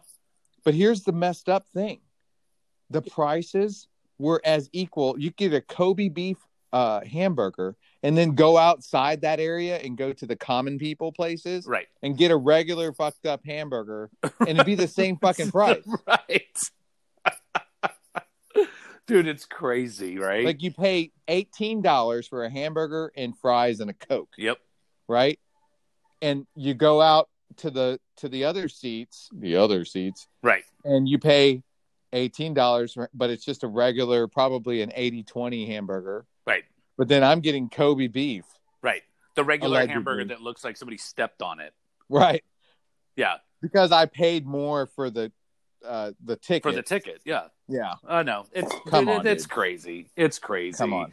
But yeah. How much is this 32-ounce beer? $40. Right, exactly. Well, just like you said, it's like going to the concerts. You go to the concerts. We were talking a few episodes ago about the mosh pit thing. And you see some dude standing next to the mosh pit with some $20, it cost him $12 for a 16-ounce beer. And some dude from the mosh pit comes flying out and levels this dude, and his $20 beer just went flying all over the place. Yeah. I mean, personally, you got to be a little crazy to be standing next to the mosh pit with a $20 beer in your hand. Like, but that guy made a decision. He did. You know what? He did. And I'm going to have a $20 beer, 16-ounce beer. Yeah. Or I'm not going to eat Taco Bell 5 times in a week. Right. Exactly. Well, yeah. I guess I'm not eating this. But that's. I mean, but those are the choices that you make. I mean, you're at the show and you're like, do I try to sneak liquor in here or do I go buy the $20 beer? I mean, what are you gonna do? Or do you pregame in the parking lot? Well, exactly. Exactly. I mean, that was like that same show we were talking about, and going to Ozfest, Not Fest out in San Bernardino, and the people pull up next to us, and we're sitting there pre-gaming in the parking lot, and these people are pre-gaming, and they were a little bit younger, and they were getting really fucked up, and like we finally decide, hey, we should probably go inside, and they start following us, like, yeah, man, let's go, whatever, and we're sort of like. We're all sort of looking at each other like, okay, we got to create some distance between us and these guys. Like, we're not spending the evening with these folks. And so we go to the show, whatever. It gets out super late. It's like 1 a.m. We come walking out. We're walking over by, get back in the car. And these same people are standing by their car. And they never even got in the show, JB. Yeah, sometimes I've been to many Jimmy Buffett concerts. Yes, I have. Oh, yeah. And that whole experience, pre-gaming, bless you, is something to beholden. But I just never understood people like getting like that blotto. And you want to know what it was? They got super fucked up, and they went to go into the show. And they realized, I guess somehow, I don't remember exactly what the details were, but somehow they lost the keys to their car. Yeah, and of course they did. And then they couldn't they couldn't leave because they couldn't start their car. Somehow they never even got into the venue. I mean, I'm like, dude, you spent all this money to come to this this hard rock festival, and you didn't even get in the gate. Like, you spent the entire night sitting by your car. Like, wait. And that's at least over $100. Oh, dude, easily. And they were, and basically they sat there the entire time because they were from, I don't even know where. They were from someplace that was like 4 hours away. And they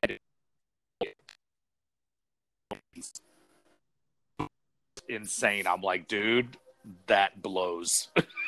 Look, you got too jacked up. And you always see it, like you say. You talk about going to the Jimmy Buffett thing. You pregame in the parking lot, and it's a great time. But every time, you'd be like, okay, let's go. Let's head inside. It's time to rock and roll. Every time you're walking through that parking lot, you're seeing this handful of people who are just like blotto. Like, they showed up, they started partying in the parking lot, and they are passed out, like underneath a car. Or in the back seat of a car, whatever.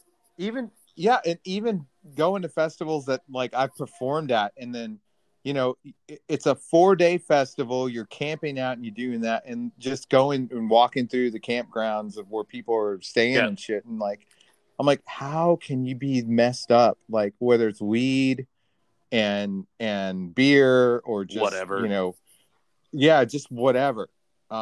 Like, this entire, like, you're not even enjoying it. Like it's 4 days. 4 days of that. Yes. 4 days just being jacked. Yeah, I know. I don't know, man. I'm like, you're not enjoying and I know it. that for myself.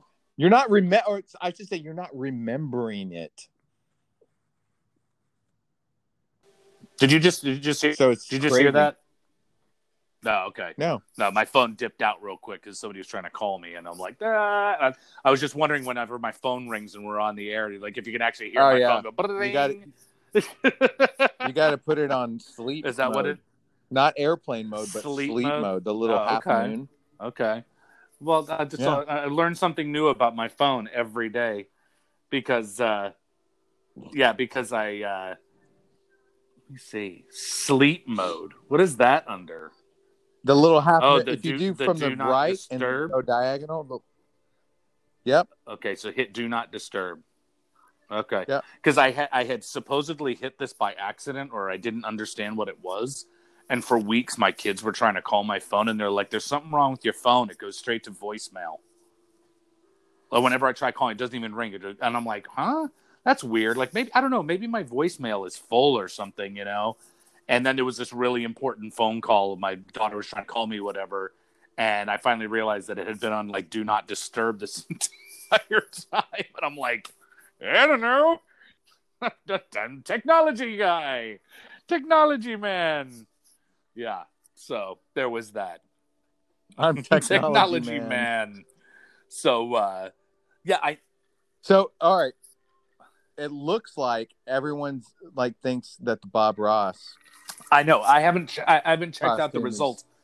I will say I was a little disappointed. It looks like the voting was not too intense, which I was hoping that the voting would be a little more intense than it was.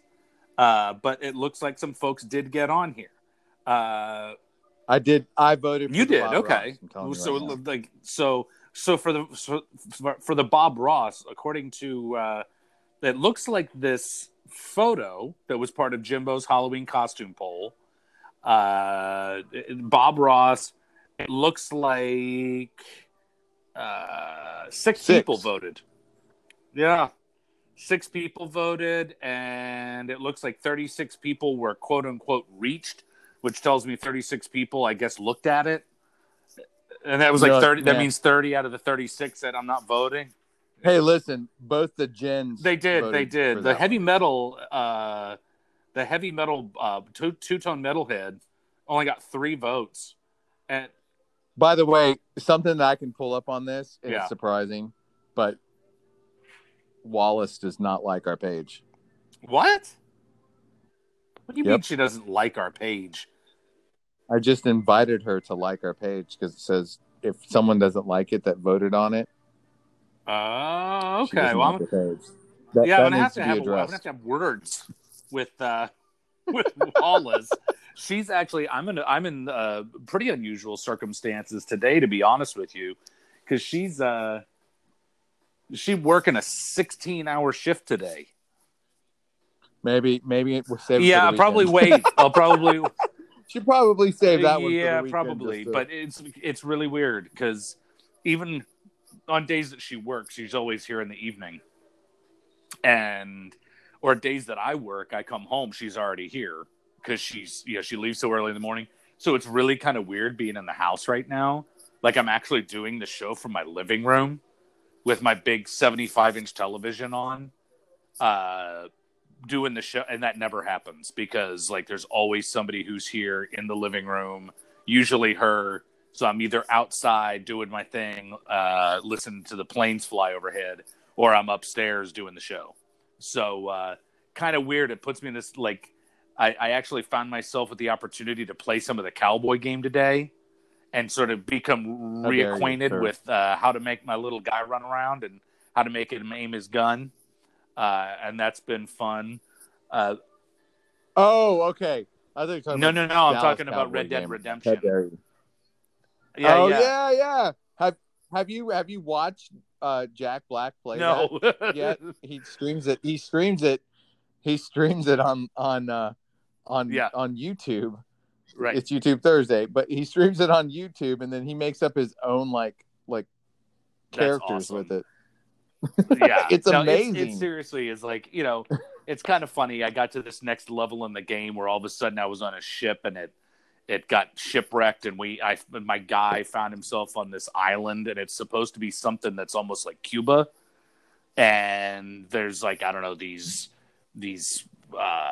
sugarcane farmers are, fighting. There's some junta, whatever, and everybody's speaking Spanish and it's totally a total departure from what the first couple chapters of the game have been, which have been like traditional, like American West or like American South kind of thing. So it's kind of cool. It's sort of interesting getting into like a next level thing, but it's weird being in the house and like Wallace isn't here. It's just very odd, very odd. And I mean, she's supposed to be working until like 11 o'clock tonight and she had to be in there at 6:30 this morning. I'm like, man, that is biting off a lot to chew. That's a lot of work. I'm just sitting here, protecting the community, waiting for my result. Exactly. Yep. I can't help it. Rules is rules. I just got to stay here. I can't go anywhere. So you can't go anywhere. I do what I can. Do what I can. Being an upstanding citizen. Trying to, and this whole thing is, I don't know. It's crazy. It's crazy. This whole like go get tested, go lock yourself away thing, just nuts. But so it's protocols.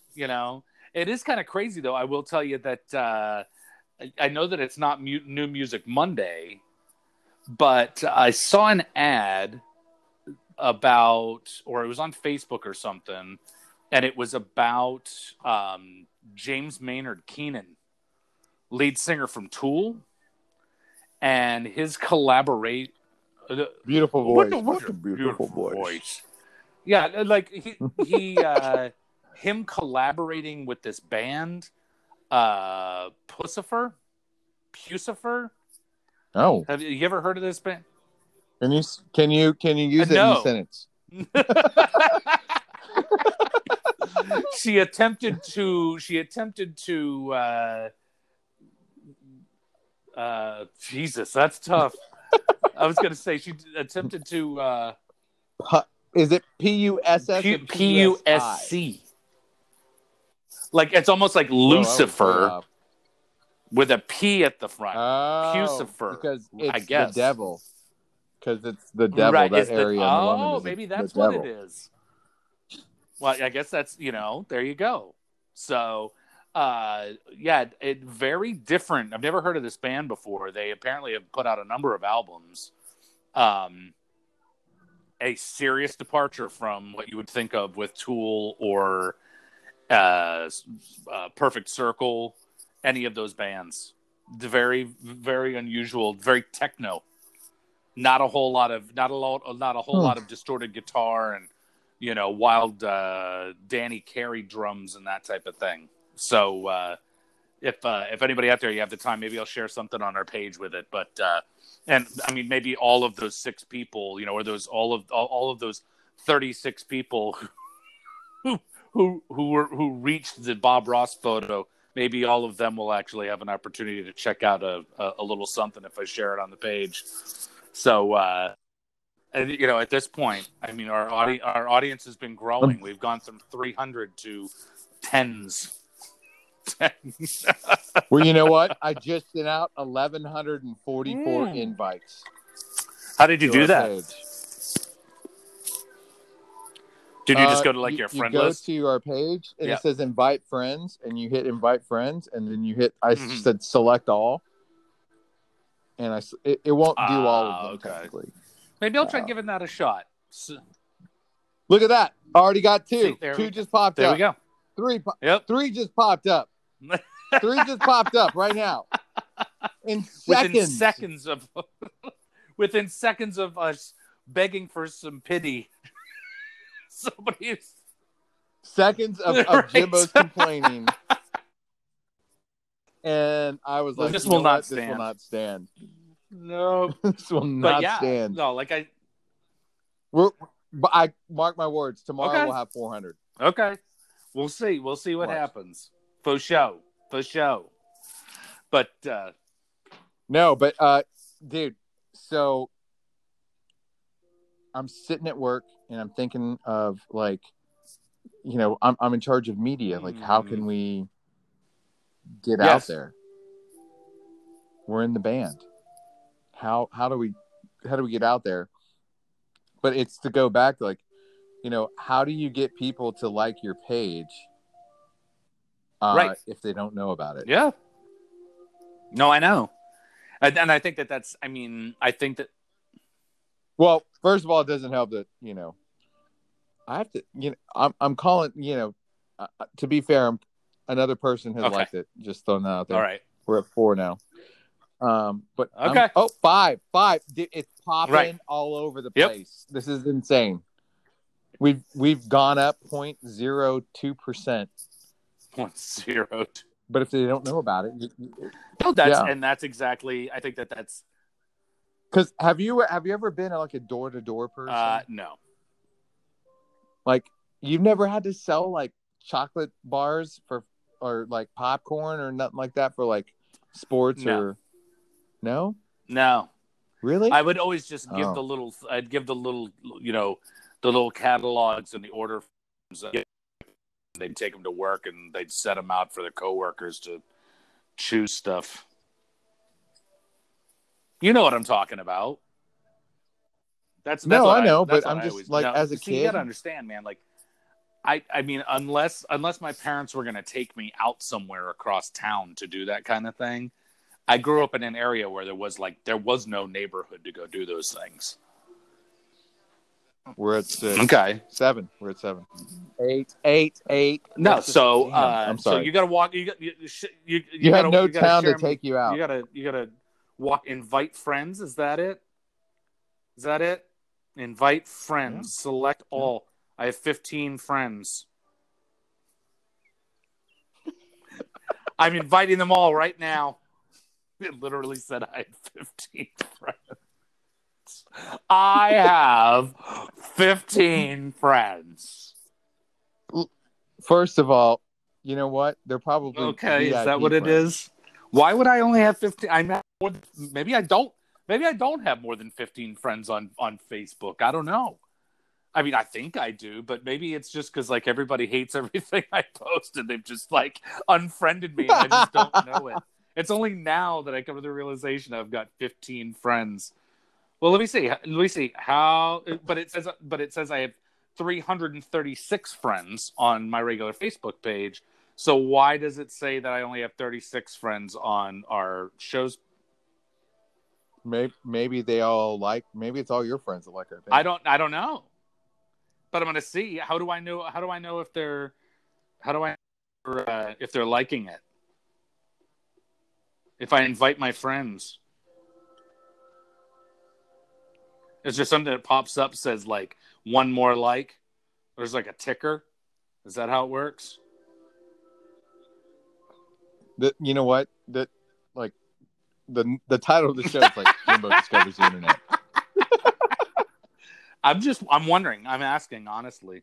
I don't know. How do we know?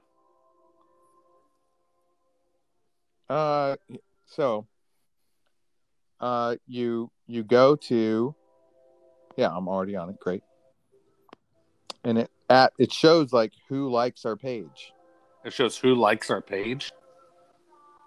Okay. Yeah. Oh, here's another one. Oh man, there's some interesting people that are liking it. Peter Nogus. He's an artist. Another one, Bill. Oh man, all these people, they're getting shout outs too. Never was. Okay.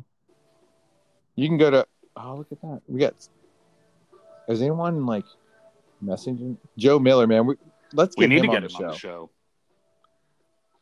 Well, let me look and see number. If I have his number. Joe. Though your sister is the top she really fan, seems to enjoy. Here, hold on a second. With Jeremy. Here we go. Blammo. You can try to zap him, pull him into the freaking text message of destiny. It's good to get like perspective. Well, from a long-time listener, because he apparently has been listening to us from the very beginning. So it'd be kind of, but I have I have a fairly decent list of people who like this page. Yeah. Here we go. He has a 619 number. San Diego. No, he lives in North Carolina. Does he live in San Diego? Oh, yes, indeed it is. I think he lives down in Camp Lejeune. I believe that's where he's from. It's Lejeune. Is it Lejeune? I don't care what anybody says. I don't understand where the Lejeune thing comes from, and maybe I'm completely wrong. People who are out there listening to this, they're like, "You're completely wrong." And I guess maybe if I am wrong, then by all means, share something on our page. Right. If you know what, share something on the page and educate us as to exactly why it's Lejeune. Unless maybe that's, I don't know, is that like a Cajun pronunciation or something? But that's what I mean. But the Cajuns are French. I mean, that's why they were Acadians. They became Cajuns. French. Here we go with the Acadian thing again. That's why I'm getting. I know. Factotum. You got that lingo going on, man. Huh? 10. 10? See, 10. I don't We're see. up to 10. Should that be telling me too? I don't know. Community. It should. General. Yeah. So, Chip Owen discovers the internet. That is great. That is great. So did you load up movies I on your did. iPad for the I did. flight? Well, I was talking last episode. I was talking about 1922. So that Stephen King thing, I watched that. Yeah. Okay. Yeah. Yep. I did watch most of. I didn't get to finish it, but most of There Will Be Blood with Daniel Day-Lewis. And dude, that guy blows my mind. As in, how is he not? Like, he's certainly one of the most famous method actors of our time. You know, he. Somebody was telling me that they heard an interview, I guess, with his wife or something, and they were asking her, like, so how does it feel having a husband who's a method actor? And she was like, well, I mean, there's nothing wrong with it so long as you don't mind waking up in the morning next to Abraham Lincoln. Because when he's undertaken, and that was the thing, is you talked to when he did Lincoln, he was Lincoln all the time. He was Lincoln. It wasn't like he was just Lincoln when the cameras were rolling. He is so completely engrossed in this character that becomes who he is for the entire thing, the entire time. So yeah, but I know that most of his acting is really intense. At least I think that it is. What was the film that he was in The Name of the Father? Dude, what an incredible film. Yes. And same thing, really, really intense. But you know, I've enjoyed all of his stuff. Gangs of New York, obviously, that was legendary York, film. Dude, that was wow. So yeah, you know, I watched that. I had downloaded a couple episodes of Peaky Blinders, which I don't know if you've gotten into that series at all. Have not. I completely got Queen's into the Gambit. Queen's I haven't Gambit. even heard of. Well, first of all, I am a chess player. I don't know if anybody knows, but I play chess. It's about chess. It's an actual novel, but they made it into a Netflix movie, and it's pretty fucking amazing. Okay. Yeah. The Queen on Netflix. Gambit. The Queen's Gambit. So yeah, watch some of that. You know, like I say, there was one show, Badland, that I downloaded off of Netflix, and I thought it would be kind of cool. Oh, I'll tell you something. There was one. God, I'd have to look it up. I can't remember what it was. Let me look this up real quick. Where is that? It was okay. First of all, two things I watched. One, a documentary. I don't know if you've seen this, but it's a documentary called The Social Dilemma. I don't know if you and I we talked about this. I've like holy through, and I got bored. Mackerel, dude. I mean, the fact that you're talking they've got people in this documentary that are like heads of these companies or former CEOs, and them talking about how social media has decided that they're basically going to, it's about your time. You know, they talk about.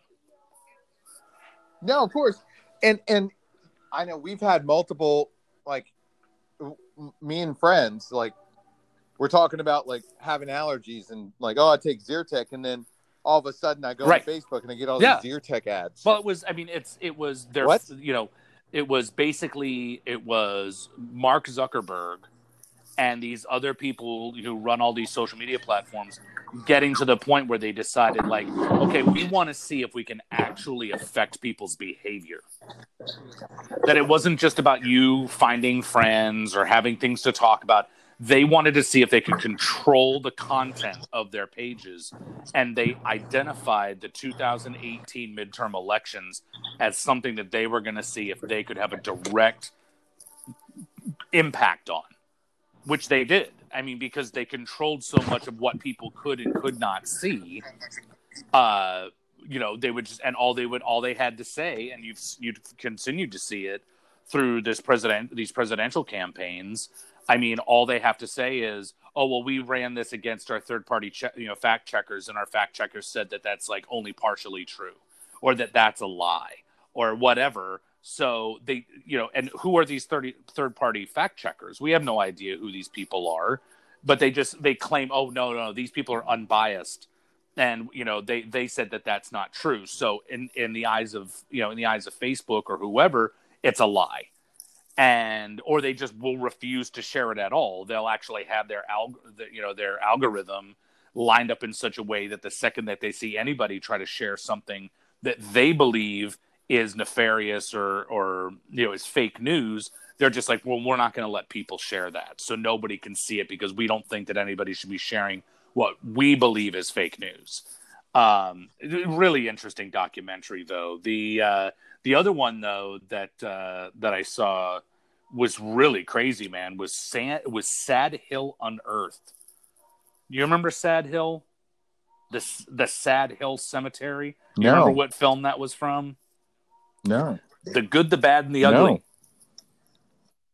You remember the final scene in The Good, the Bad, and the Ugly? Legendary film. I know some people are like, whatever. I love Westerns, and it is definitely... The Good, the Bad, the Ugly is still recognized as Sergio Leone's masterpiece. Italian director. The film... Yep, exactly.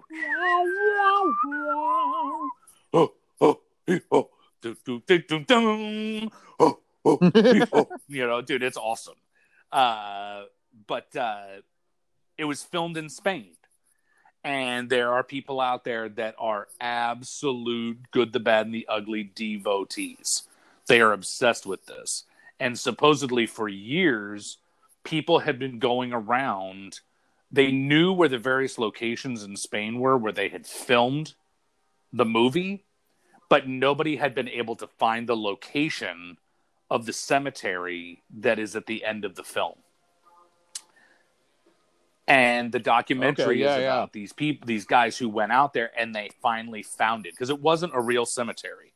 It was actually, it was just a prop that had been built by, it was General Franco back in the 1960s was still, in charge of Spain. And he had allowed, it was like 1,000 troops from the Spanish military to go and help with the making of this movie.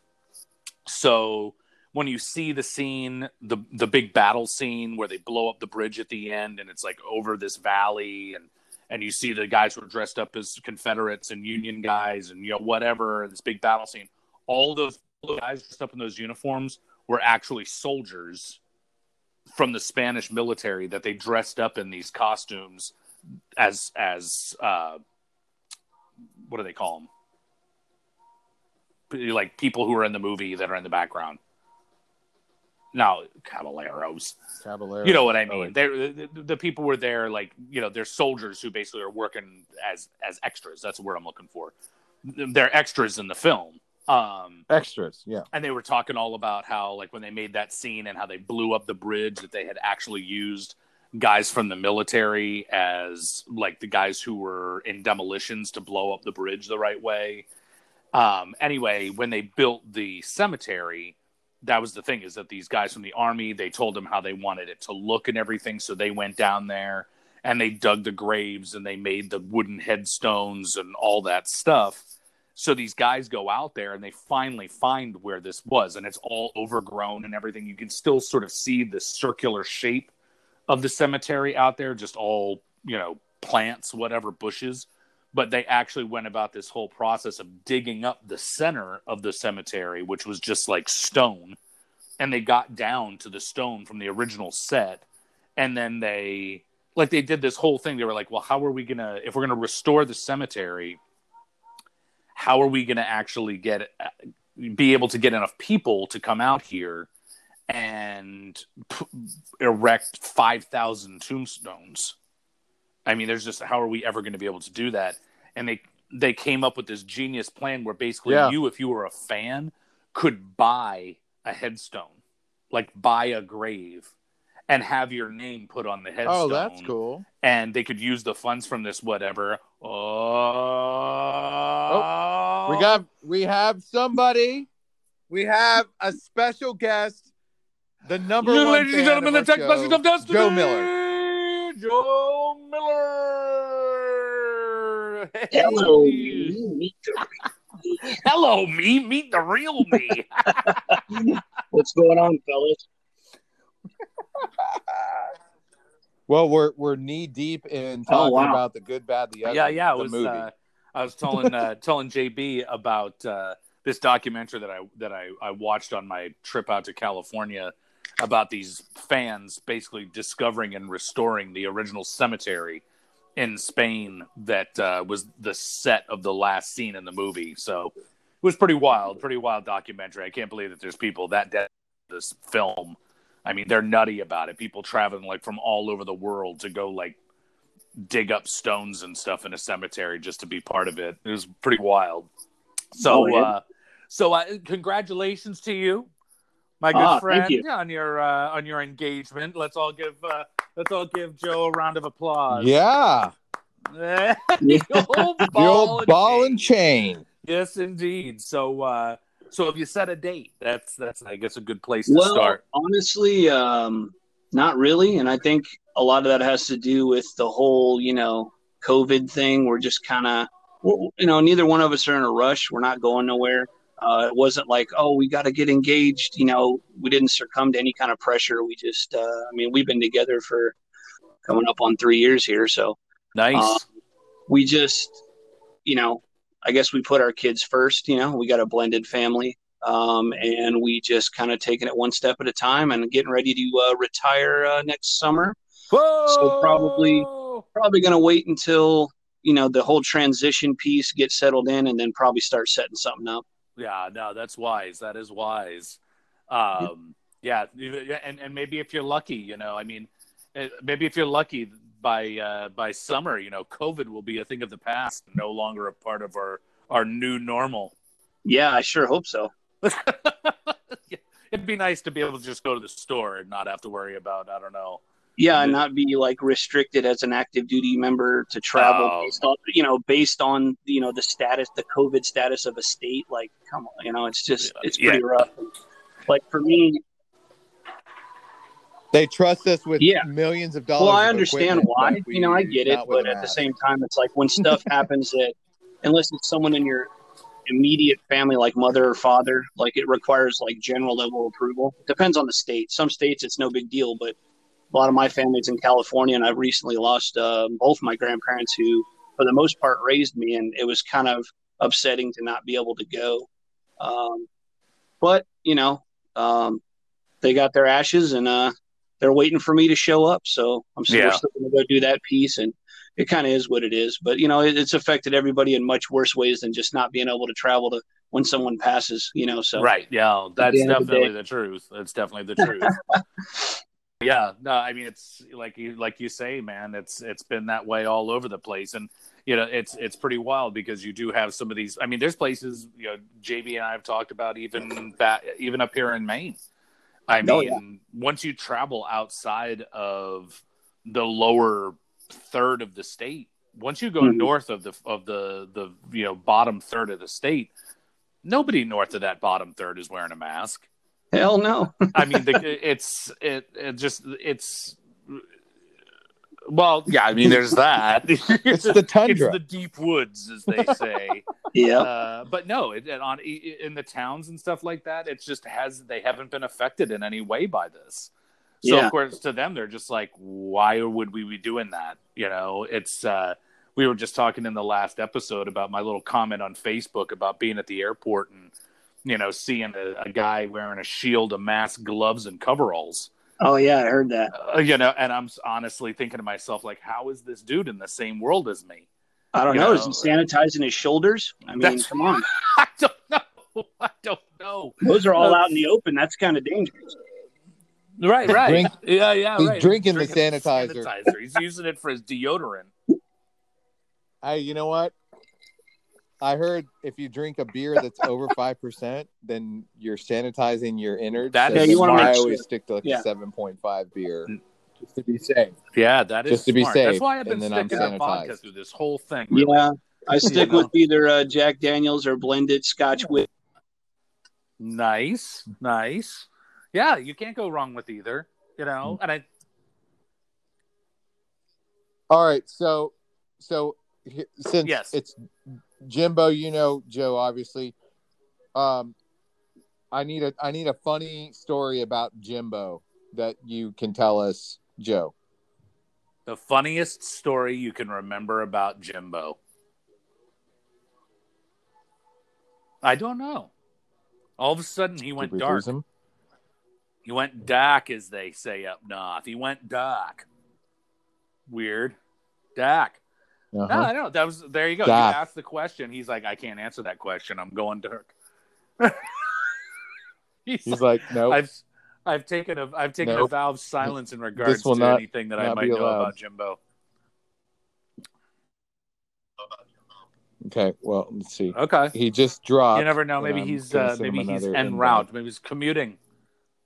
The Russians. Well, I mean, It could have been the Russians. You know. Russians. I don't know. That's how it is these days. Okay. I could hear you guys. Like, There he is. All you right. couldn't hear me. I don't know what happened. Nope, sure wasn't. I just, Were you because trying as to soon as check I left it, something it was like, bye. Oh. I did hear the question. All right, so Yes. funniest story What I you was have saying, about- and then you about guys started Jimbo. talking. I was like, I guess they can't hear me. I was just saying I got to go through the catalog of events and try to keep it. But just a quick backstory. I mean, you know how you guys know how it is being active duty. I mean, you meet some of the best friends and people you've ever met in your life, and then you end up being distanced due to orders and whatnot. Haven't really seen Jimbo or Jen. I did have a conference up there in Little Creek when he was up there. We did get to have some dinner, so that was like the last time I saw him. But before that, it was years. We were in Hawaii. Yeah. We were neighbors. We shared a wall. Our lanai was basically one big lanai, if you will. So we had plenty of great times.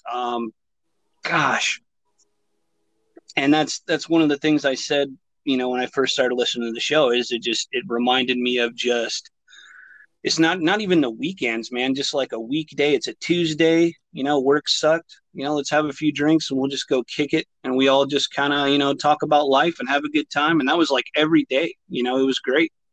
But one, I guess, group setting thing that was hilarious. I'll tell an individual story next, but one thing that we did as a group, and it was pretty much the group of folks we hung out with out there, was we came up with this thing where on the weekends, we'd stay up, and a lot of times I believe it was either Jim or Jen and I were usually the last folks standing when we had gatherings. Usually, like, I'm talking like 4 a.m. Like, is that the sun? Yes. Maybe we should pick up these costume What's that items smell? and It's us. beer cans and bottles, maybe clean up a little bit before we hit the rack here, So, Yep. but it got to the point where, beautiful sunny Hawaii, we all love going to the beach and being outside. But in order to force ourselves to kind of stay, get up and not sleep half the day away, we came up with this, a league, if you will. We enjoyed playing volleyball very casually, not super competitive. But we forced ourselves to get up in the morning and go play volleyball. And then it got to the point where we started doing it so much that we made T-shirts, and it was the Hangover Volleyball League. It was I awesome. still have my shirt. It's a little tighter than it used to be, but I still have my shirt. And there were so many times where we just had a blast. But I think that one of the funny things that I say I can recall. I knew Jim was a musician, and I knew he was into, metal and thrashing and whatnot. But the first time he invited me out, I believe it was someone was playing over in Honolulu, like just some little side gig at a bar. God, I know his name. Why can't I say it? He was there every weekend with us. He was in a band. Are we we talking about Kevin Potts? Kevin Potts. I knew the name, but it was escaping me. I pulled a Jimbo and a JB where I'm like, I need to sit in the moment. I don't know what I'm talking about. And I remember going and there was a few bands playing, but what was awesome was, Jim obviously being a little bit older than me, we're in there and this band starts getting it and Jim just starts throwing down in the mosh pit. Like just all of a sudden it's just, there's kind of like one or two dudes and they're like, okay, they're a little overly hyped, maybe, okay, those guys are kind of giving a little too all. And then all of a sudden, Jimbo gets in there and starts getting it. And then before you know it, I mean, there was at least 25, 30 people in there thrashing around. I didn't. Yeah, no. Was he wearing Doc Martens? No, I did not. He was probably wearing. He did not have the proper PPE for the mosh pit. Yeah, I was probably wearing Crocs or something. If you're not wearing Docs, dude. Yeah. But, I mean, that was my first intro to Jim, and I was like, this guy's legit. And then, obviously, he's my neighbor. And, I mean, I can't really – it's hard to just say one individual event, but we were real big into the costume parties, Oh, yeah. We made excuses to have costume parties. Like, it didn't have to be a legitimate holiday. It could be like, all right, next week, 80s. You know what I mean? Next week, 70s. I mean, even – like, who does a costume Christmas? By the way, so this is what frustrates me about Jimbo, because all that went away when he moved here, and I'm like, I see all these pictures of you fucking going out and having parties all the time, and then like every time that he lived here, I was like, let's go do something where my this is the thing. This is the thing is that when we were in Hawaii, we didn't really go out that often. I mean, that was a rarity. We went out probably as often as we went out in Virginia Beach, which was maybe once every few months or something we would go out. But most of the social time that we had was, like Joe's saying, most of the social time that we had was at our place on base, which is why the MPs showed up every week. But... the thing about being there was that we, like Joe was saying, we had like a lanai for people to hang out on. We had a backyard. We were like, it was like a fourplex, like a row of townhouses, and mine was on the end. So I had the whole yard and everything on the end. We had tons of space to, to hang out and have a good time. And that was my biggest issue with being in Virginia Beach, because we were living in this apartment on essentially the third floor of this apartment building, and all we had was our little freaking balcony. There was no place for us to stretch out and invite people over and that type of thing. And like I say, we, like Joe's saying, we would at least once a month, we would come up with some theme that we were going to have. And it was like he said, I mean, we've still got photos of like the 70s party, and some of these costumes people would show up with, man. Oh my God. Cause people really got into it. I mean, people would be like, oh yeah, man. Like you'd have some people show up and they'd have like a sign on their chest, like, disco or something. You're like, dude, you're lame. Like if you're going to show up, if you're going to do it, do it. And some of these people, man, they'd show up. And I remember we had this one 70s party, and I can't remember what the dude's name was, but he showed up dressed up as a 1970s high school gym coach, like gym teacher.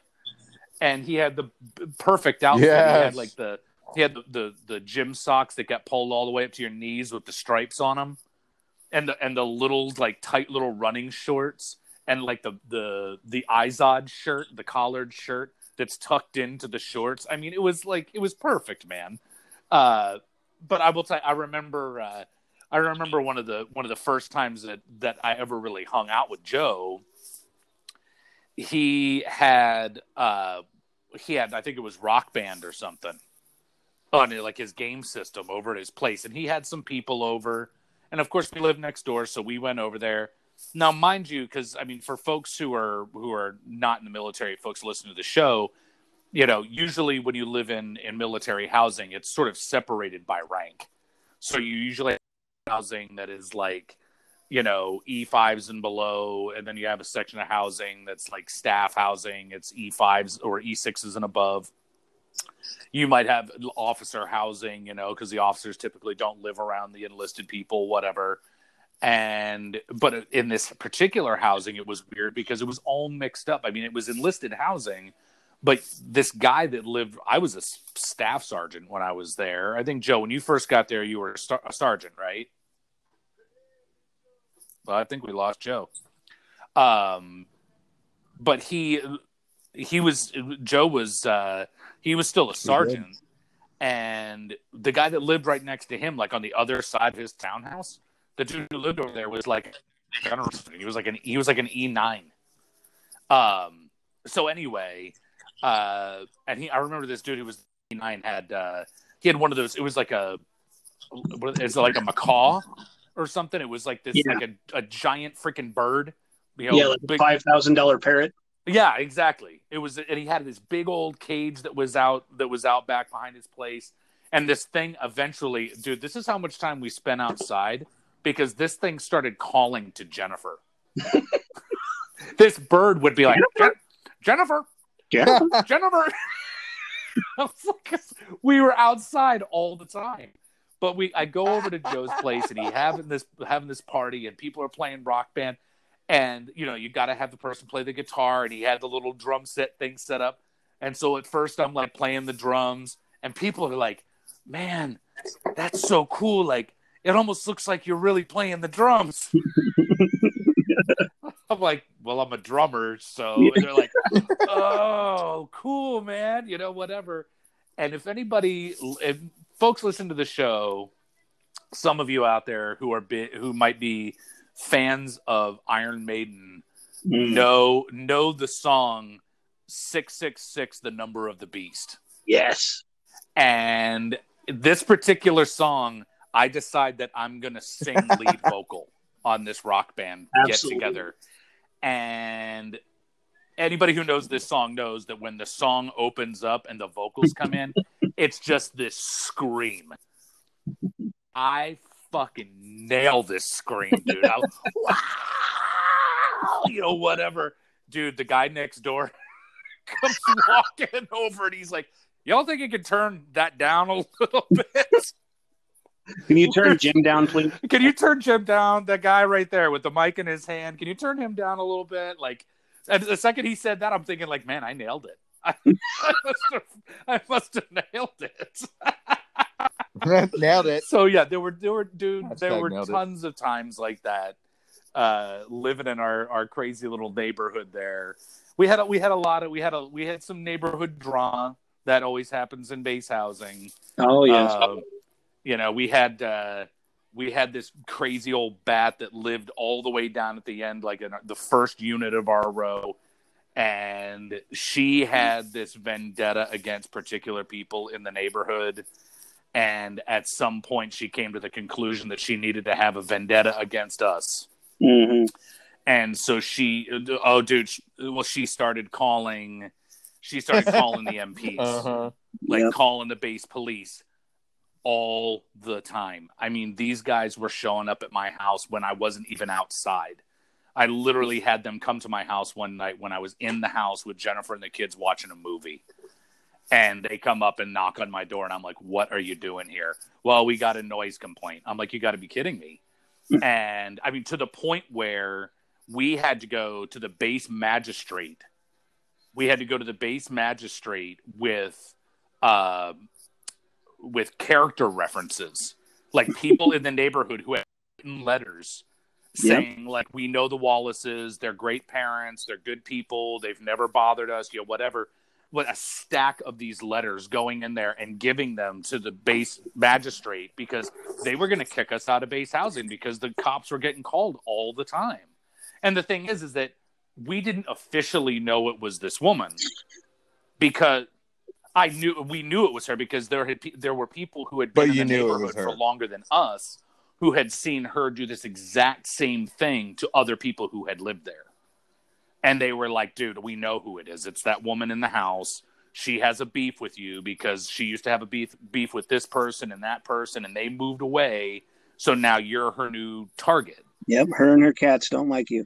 No, dude, it was crazy, man. Like, I remember we had to go.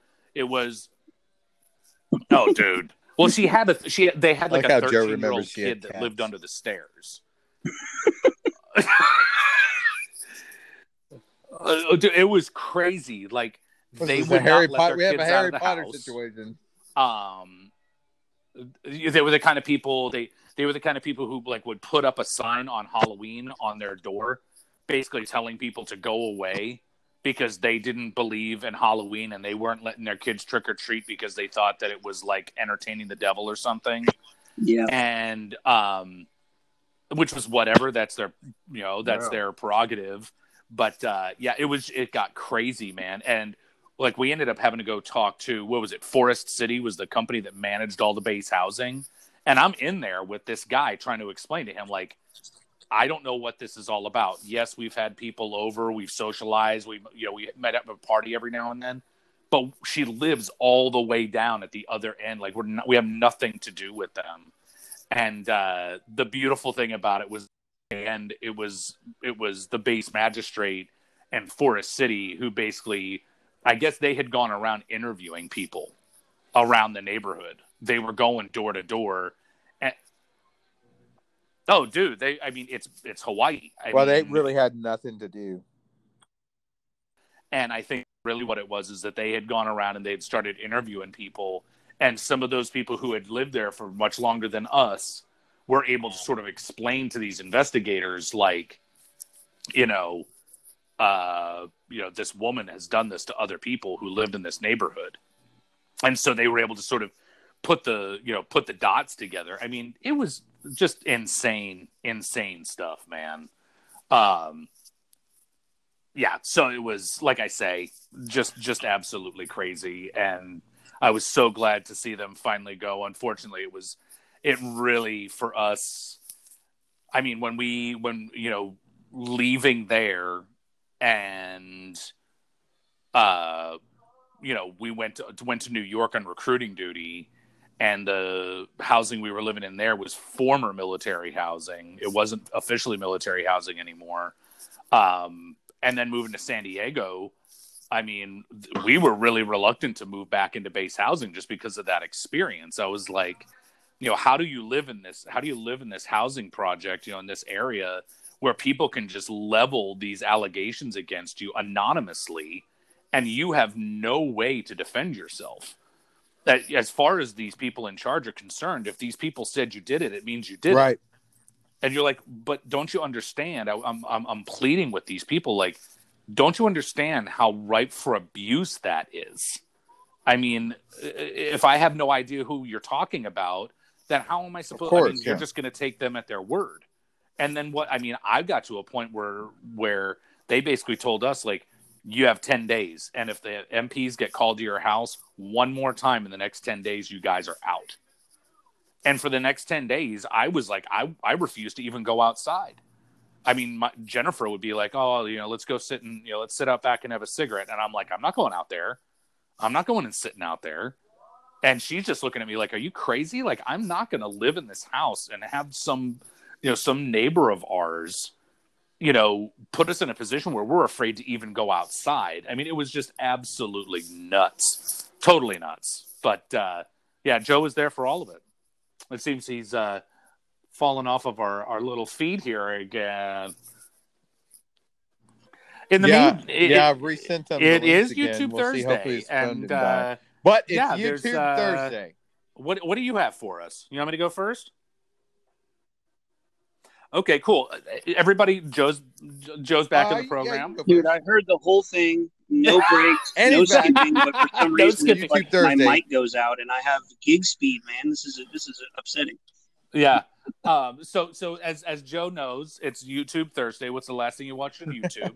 And as probably most folks know, or anybody who checks out my personal page and some of the stuff that I've shared on our Facebook page, I'm a big fan of Charlie Benante, drummer from Anthrax, the original drummer from Stormtroopers of Death.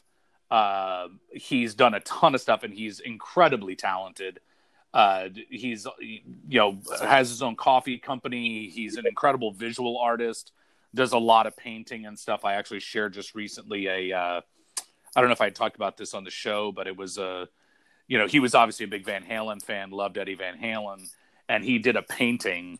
And it's one of these things where you're using the computer to color color everything in with it's almost like an airbrush kind of thing. And it's amazing when you see him put this thing together, because it's like you're watching him do it live.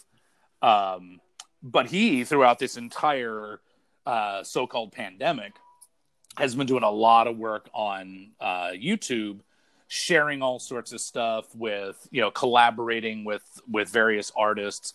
I've shared some stuff before with him, doing some work with Mike Patton from Mr. Bungle and Faith No More. He had done Speak Spanish or Die, which was a play off of Speak English or Die from SOD. He had also done Funny Vibe with, what's his name? Corey Glover, lead singer from Living Color. That was an amazing one. He's done all sorts of this stuff.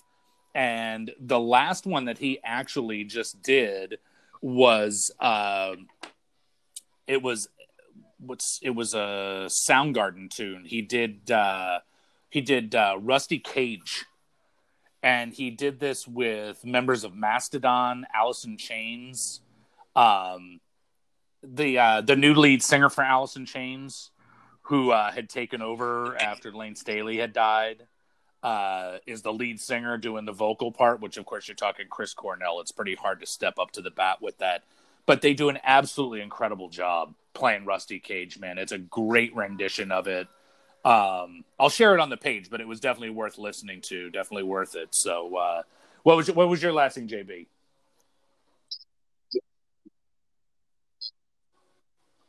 My last one, and I've been really Netflix addicted to this, is called Drunk History. Yep. From Comedy Central, and they have there's one host, and then he has all these other comedians, and they literally get drunk, and some of them get really fucked up, and then they tell these history stories. Well, you're like, okay, great, but they get actors to act out the telling of the story. So they're like, it could be Will Ferrell, because he's part of it. Jack Black's in it. The Jack Black ones are amazing. But it's like, so anyways, so Elvis wants to is at this bar, and he meets this guy who's part of this special forces group that he has a badge that can pull everyone, and Elvis is like, hey, he burps, and Jack Black has to burp. So anyways, sorry, what was it saying? Oh yeah, so Elvis wants to I need that badge, dude. He's like, well, you can't get this badge. So then he flies to Nixon, and that's the whole thing, is Nixon gives him this badge where Elvis can pull over anybody for any reason.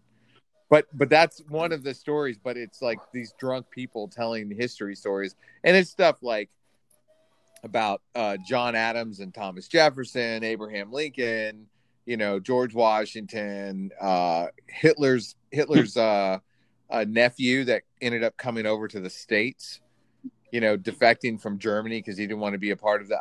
It's amazing. I'll post one of my favorite ones, but it's fucking funny, dude. Yeah, it is Drunk awesome. History. I think I've seen what an a episode great or two of it, and it's pretty idea funny. for it's a good. show. I mean, it doesn't rank up there quite next to what is it? Ultimate Impractical Jokers. You talk about Impractical Jokers? That's a family favorite, dude. Of ours. That show is ridiculous. Dude, it's insane. Oh yeah, my boys. It reminds me almost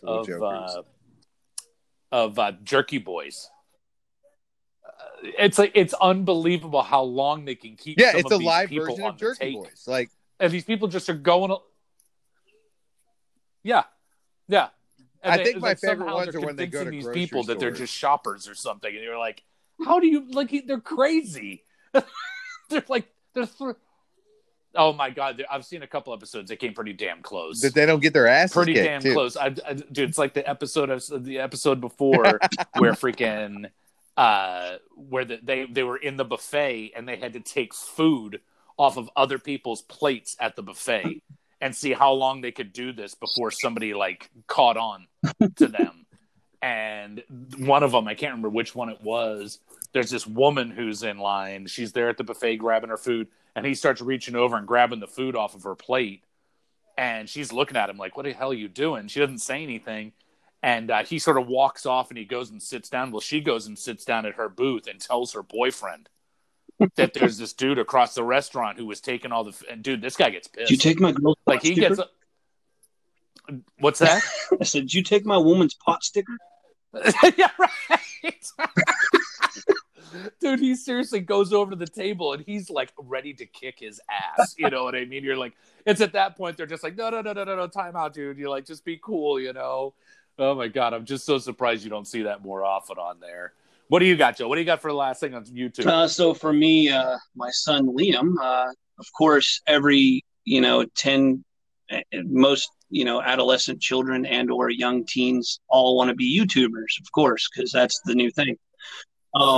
But he started about a year ago, and I've seen him grow quite a bit and get better at it. He has some good editing software, a nice computer, a microphone, and he does stuff, mostly video game stuff like Minecraft, maybe a little bit of Fortnite, but he's recently got into wrestling games. And some of these wrestling games, the newer ones now, they can, how they have like the MLB or NFL where you can kind of like be the coach, or this one's basically like you kind of create your own thing and make your own matches and the storyline, and then you kind of he's basically the anchor for the match. So his most recent one, he made one where he made a league called LCW, Liam Championship Wrestling.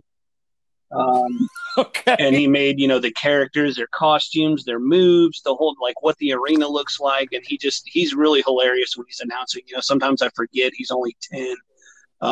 Right. So yeah, it's his own little YouTube channel. It's nothing big or serious, but it's good for him because I said, hey, if you're into that, you get it at a young age, you have the opportunity to learn it. It could go somewhere someday. I was like, just keep it as a hobby. But he's pretty funny, that's the last thing I watched was his latest episode.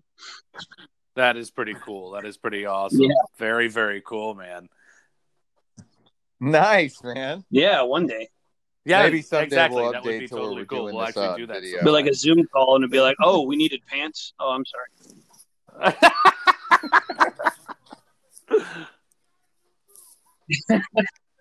Yeah, right. Exactly. Like the random stand up now. like, No. Can't do that. Sorry, stand up.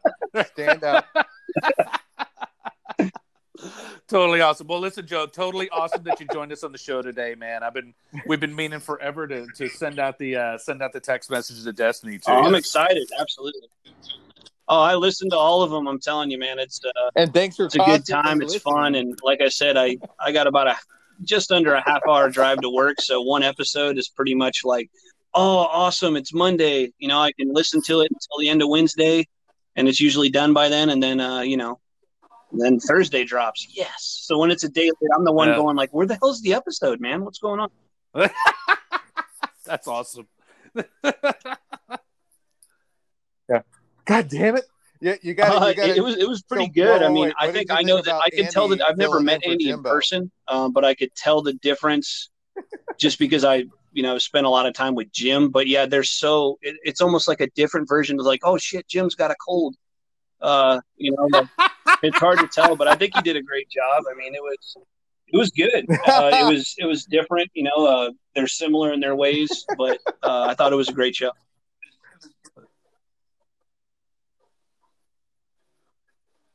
And by the way, so just to recap, Jonathan Perry, my future nephew. Holy mackerel, dude! That's awesome. Over 1,000 people at their haunted house. That is crazy. Well, so much for 1,000. Yeah, they scared the virus right off. No worries. Yep. Right. Yeah, and it was great. Something that they put on for free for the community. And there's a lot. I'll post a video of like that night. Dude, that would be cool. Fans that would be posted very videos cool. Like, yeah, we had a all great right, cool. time. Well, for folks who are out there awesome. listening to the show, thanks for tuning in. Remember, tell your family, tell your friends. Just a couple guys don't know anything about anything, talking about everything. So Monday, it'll be New Music Monday. We'll see if we can conjure something else up for you. And everybody have a great weekend. Take care. Later.